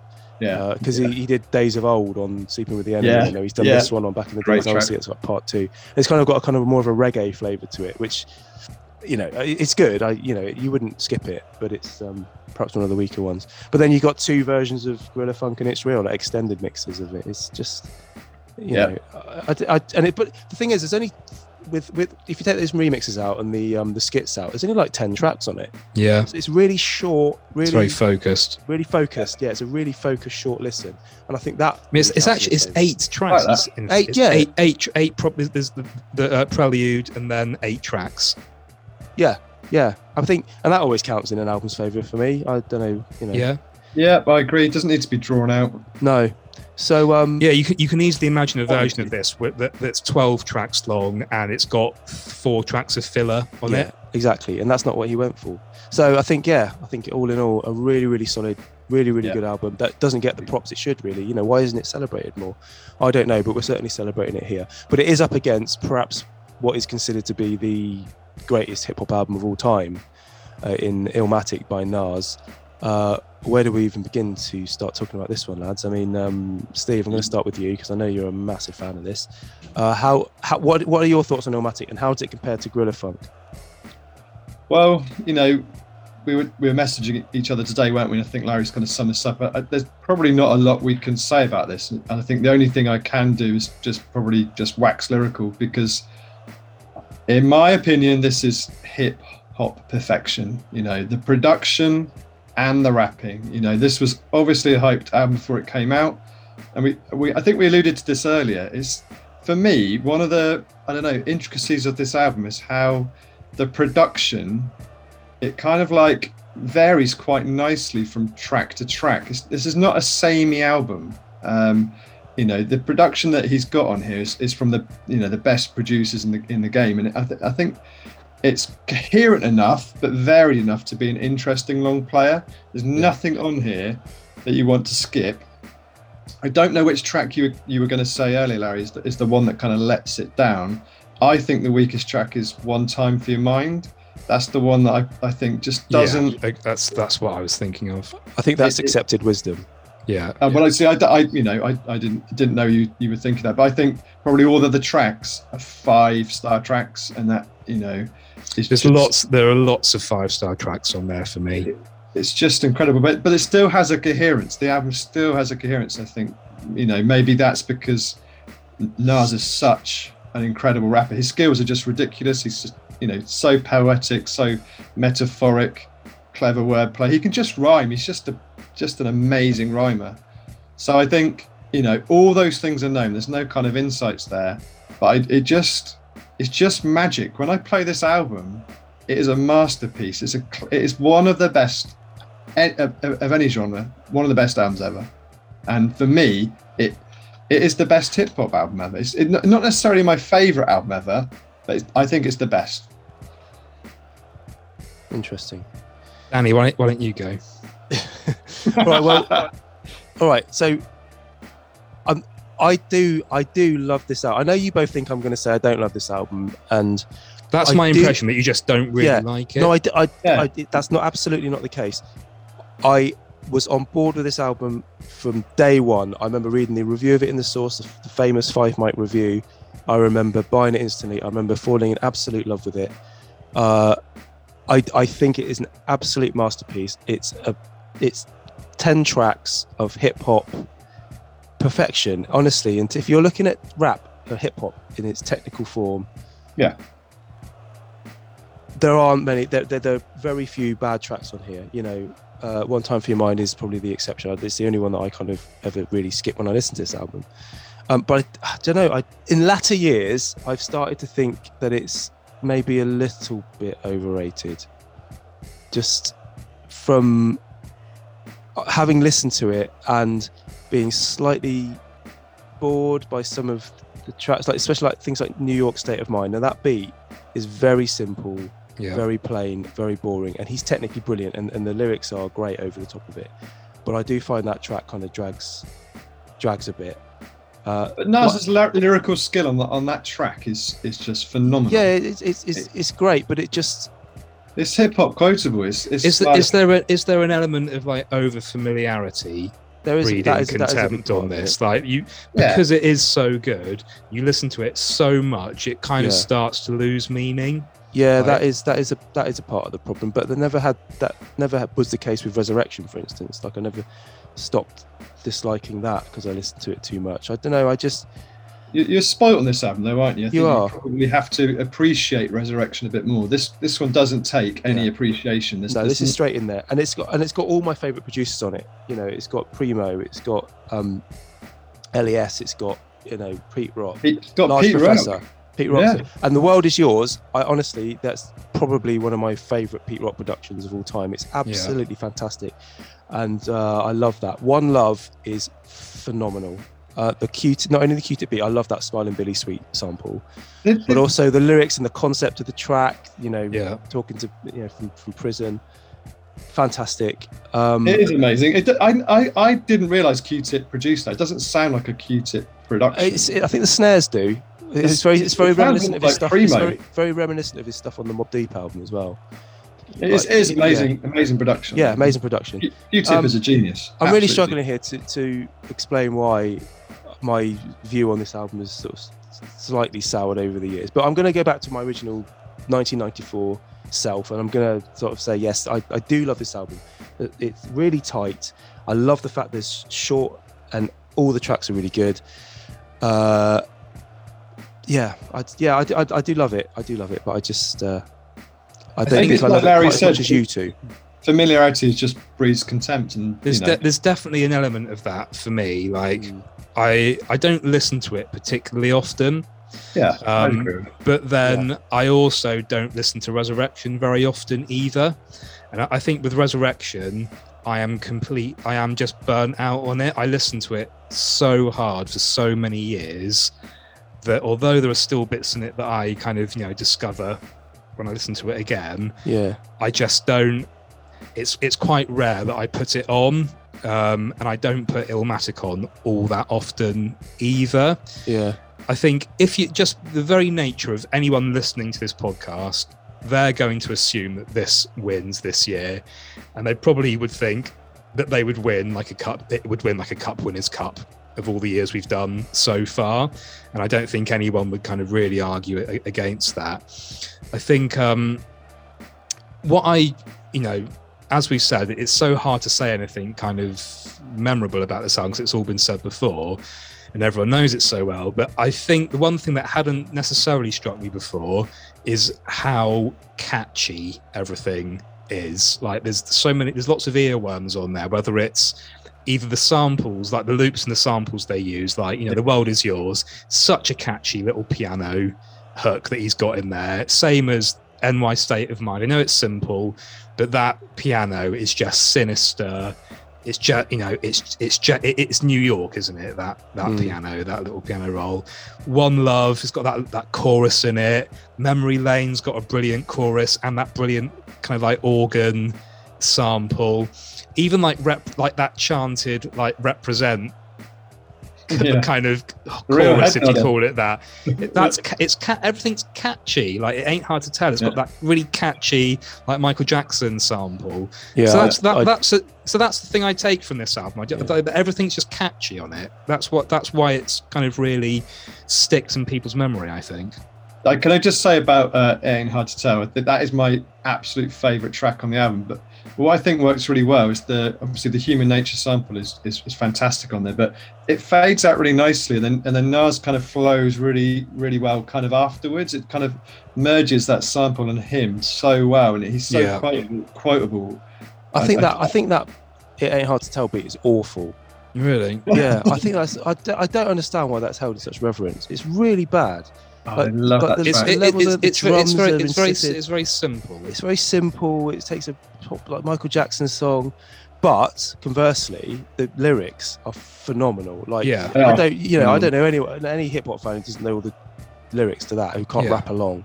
Vocabulary spills, that kind of stuff. Yeah, all that stuff.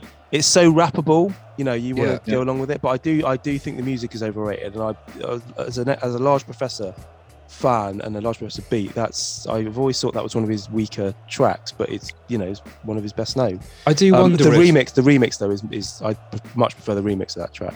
Yeah, I wonder like Nas has always had a bit of a reputation for poor beat selection, like post this album, which I think is kind of deserved, really. And on here, funnily enough, I was watching like DJ Premier has like a little series of videos on YouTube. I don't know if you've seen them, where he kind of talks about classic beats that he's done. Yeah. I don't know if you've seen the one for Represent, but he talks about it was originally a different beat, and he played it, and it's nowhere near as good as the one that ended up on the album. But after hearing that track, he had heard, I don't know, like The World Is Yours or something like that, and had just thought, I need to do something that's as good as that, or I need to kind of step it up. So he redid the beat for Represent, and then he had to basically pester and beg Nas into having that version of it on there. And if he had the original version, like along with, It Ain't Hard to Tell and One Time for Your Mind, it might have ended up like those last three tracks could have been a little bit bit weak. And I wonder if with It Ain't Hard to Tell, I wonder if he because it's such an obvious sample to use, I'd like to know the story behind it, like who brought, maybe it was I want you to use this sample, maybe. Who knows? Be interesting to know. But yeah, I was going to ask you both actually something else. Well, we always say that the best albums are often one producer, one singular vision of producing. Yeah. This is a kind of a hodgepodge of different producers. Yeah. It's handpicked, and selected some of the best hip hop producers around. They're all similar enough. Yeah, but I was going to say you wouldn't put RZA on here or Dr. Dre. Would you? But why is this the exception then? Is it because of that? Is it because they're all fairly sort of I think they're kind of You if you had told me that it was all the same producer, I wouldn't really disbelieve you. If you're for the connoisseur, you can tell a Primo beat from a Pete Rock beat, obviously, but they're not so different that you think, oh, hang on, that's jarring, like it's a RZA beat or something like that. True. But that's maybe why in future albums that Nas kind of falls down, because the production, like you say, the production, I think some of his albums are all a bit more samey, whereas there's enough difference on this album where there's Pete Rock's a bit jazzier, Primo's some of his tracks are more sparse, some are a bit more soulful. Large Professor's definitely a bit more kind of soulful. I think just coming back to the rapping on this, which is kind of which is what Nas, he is famed as like an incredible rapper. I think he is, but I can't really tell you why the raps are so good. He's not I don't think he can beat Common in terms of like pure lyrical ability, either lyrically or in kind of verbal dexterity. But somehow he manages to be better than like Common, or considered better. Considered better. I think it's because of the pictures he paints. But I actually think he is probably I think he is more listenable than Common. I think it's like he's got a great voice. It's just like his flow is just like buttery smooth, and I think it just comes down like he has this incredible ability to, like with Biggie. It's not particularly fussy. Like he just places his syllables perfectly. Like there's a musicality to it, and it was kind of like I was trying to think like it's almost like a jazz musician like playing an instrument and kind of knowing where not to put notes and where to put them. He's got this kind of ability to do that really well. That's the only kind of way I can describe it. I think he's actually quite similar to Common because they're both quite poetic. They like their metaphors. They've got those punchlines, and I think they're very similar. But like you said, Larry, I think Nas is able just to deliver it. He just sounds better. He's so natural. Even on his later albums, where the music isn't as good and stuff, he still sounds really fucking good. Yeah. Like even on his most recent albums, he still sounds brilliant. I think on this album, he uses up all his kind of good punchlines, all his best metaphors, and actually, how can you ever reproduce some of the amazing like quotable stuff that he has on here? It's just impossible. Yeah, great voice, great rapper, but we've got some business to attend to now, gents. We need to decide who's going through to the World Cup final to face Common Sense. So Larry, I can go first. I go first. All right, Steve. Yep, cool. Mine's easy. Illmatic, best album. Yeah, Larry. Mine is far from easy. Like I can't put a piece of paper between these two things. Do you want to know the true scores? Briefly. Gorilla Funk, 4.38. Oh. Yeah. Illmatic, 4.52. So Illmatic does come out on top. And I don't know. I think I'm going to have to go with Illmatic. I love Gorilla Funk. It's so difficult. I would put tomorrow, I would put on Gorilla Funk before I put on Illmatic. Yeah. I do listen to Gorilla Funk more than I listen to Illmatic, but it's one of those ones it's such a big album. I can't quite bring myself to place Gorilla Funk over it. I think I do have to go for Illmatic. Yeah. Well done, Larry. I'm exactly the same as you, Larry. I just don't think there's any universe that I could put Gorilla Funk through over Illmatic. I want to almost, but yeah, no, I mean, yeah, I'm the same as you. Are you going to vote for Illmatic, Danny? Yeah, I just enjoy listening to Gorilla Funk so much more, but I realise I'm going to put myself back in the shoes of how I felt about Illmatic back in '94, and I just don't think there's a universe I can cannot put it through. I'm going to vote for Illmatic, which is a 3-0 win for Illmatic, which is probably as it should be. But I want to recognise that Gorilla Funk is a fantastic album. I thought you were going to go for Gorilla Funk, Danny, and there was half of me that thought that I was going to go for it as well. But when you put them both on paper, you got them in front of you, you think, I can't do it. We would be laughed out of Hip Hop Club, wouldn't we, if we put it through? And I know we're not basing it on that. That's not how we work here, but I do think that, no, I think my hesitation over Nas has been tainted in more recent years, but I think 1994 me would have just put this through, no question. So I'm going to do it. I'm going to do that. So that's. I think I'll sleep easier tonight knowing that I've put Illmatic through. Me too. Yeah. Okay, cool. So that completes the lineup for the 1994 Hip Hop World Cup final. It is going to be Common Sense, Resurrection versus Nas, Illmatic. Join us after this, where we're going to play it out.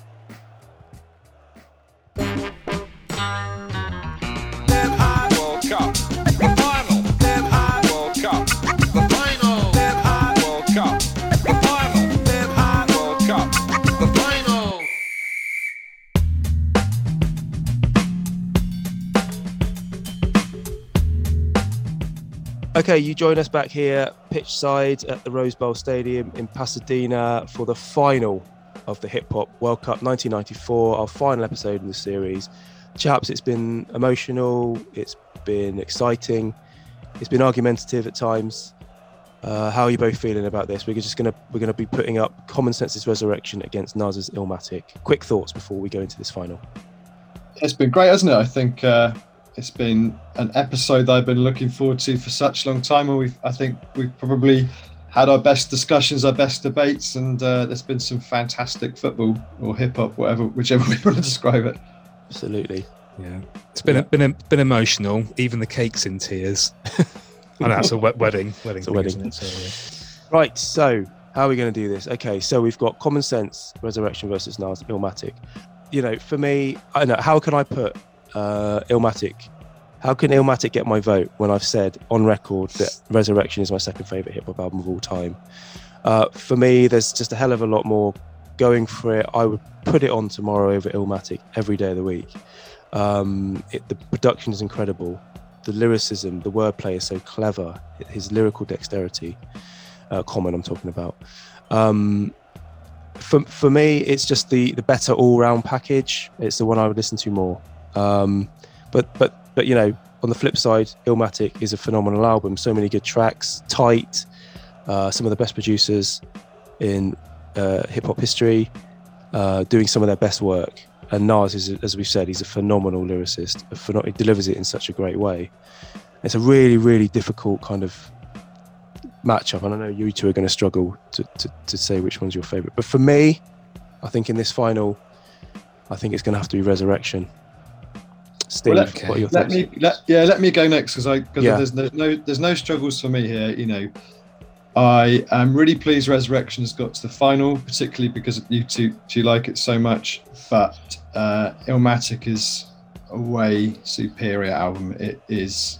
I think universally it'd be either the first or second album on most people's lists, and it's first on my list.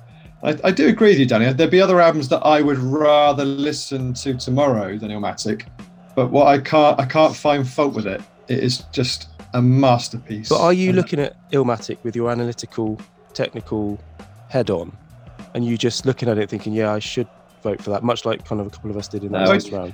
I do love it. I play it regularly. I do love it. I just have other albums like Resurrection that you love that I would put on before it, but I can't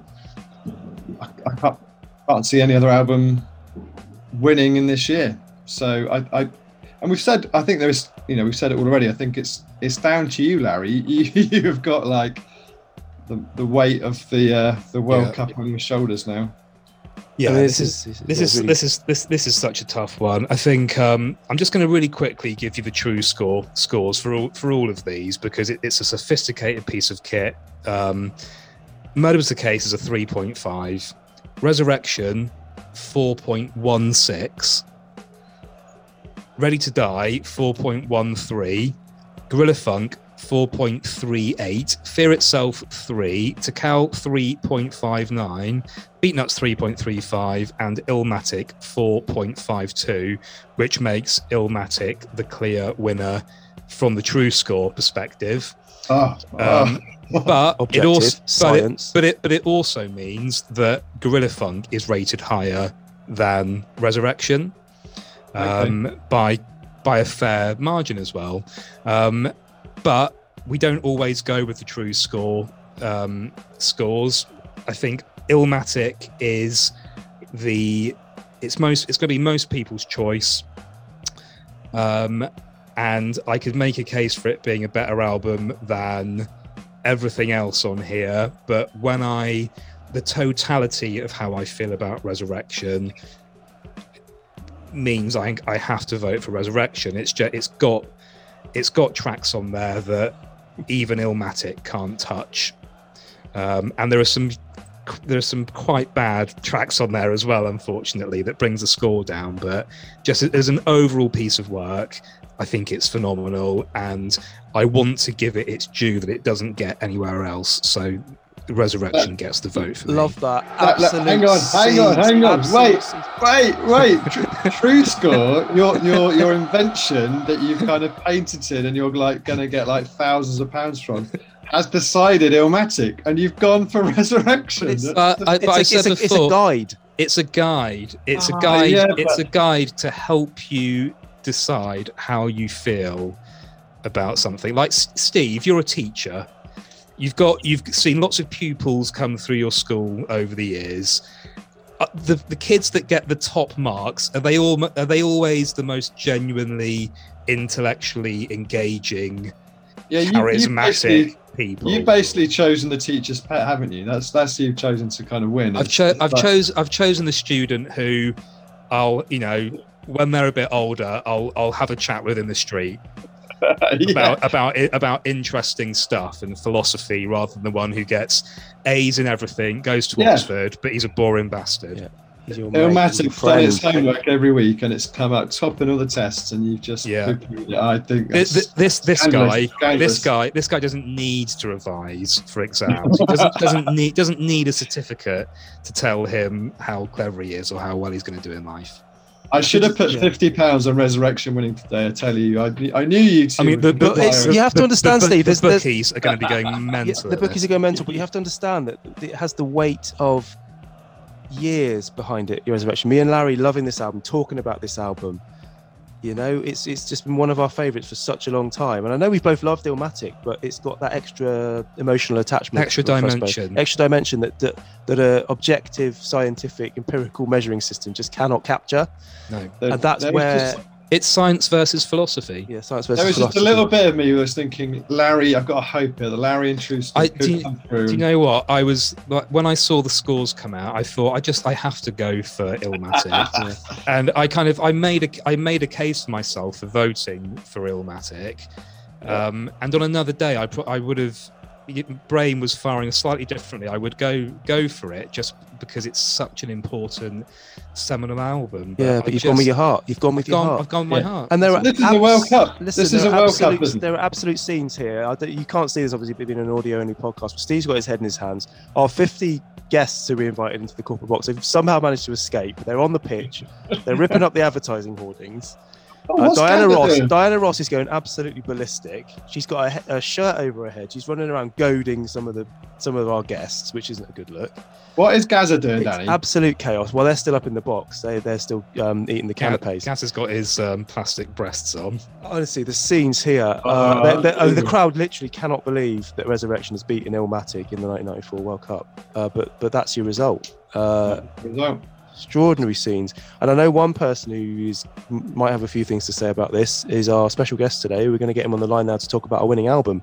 Arguably the greatest football player of all time. He's a 3-time World Cup winner, Brazil's all-time top goal scorer, but he's probably best known for his work raising awareness of erectile dysfunction.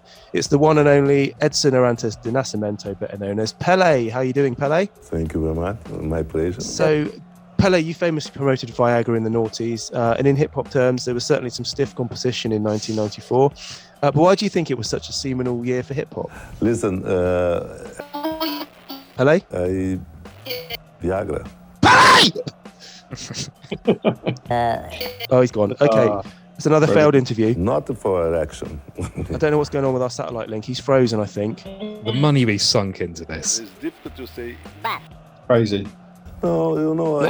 No, he's gone. Okay. Oh, I'm so sorry, lads. This has not been a successful series in terms of interviews. But that one would have made up. I've made promises our technology just have not been able to keep. If we do another series, you want to get the guys at True Score onto the technical side of this because they are wizards. Yeah, could they develop something? I expect they could. I expect they could develop an app or something like, or a machine. Right, it's a deal. Series kind of hybrid. Series 2, we're getting the True Score guys involved. Right, it's a deal. Yeah. Okay, cool. Right, so listen. Do you agree with our winning album or disagree? A lot of controversy in this one. A shock result. I know Steve's shaking his head. He doesn't quite agree. But either way, hit us up on Twitter and Instagram at Hip Hop World Cup if you want to share your thoughts or just talk 90s hip hop in general. But for now, thank you for listening to all the episodes in this series. And we're ghosts like Patrick Swayze. Peace.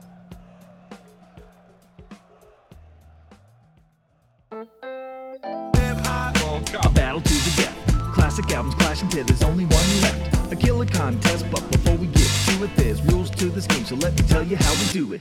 8 classic albums, 1 classic year. Draw 'em out the hat and chew the fat right here. We rate 'em, we slate 'em, discuss 'em and debate 'em, analyze the beats and quote the lyrics verbatim. When all is said and done, we put it to the vote and tell you which of them is won. Then it's to the semis and the final for the final cassette or CD. So who will it be?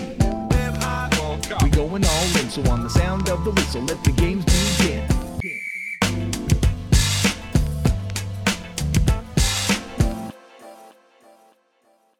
Hello. Viagra.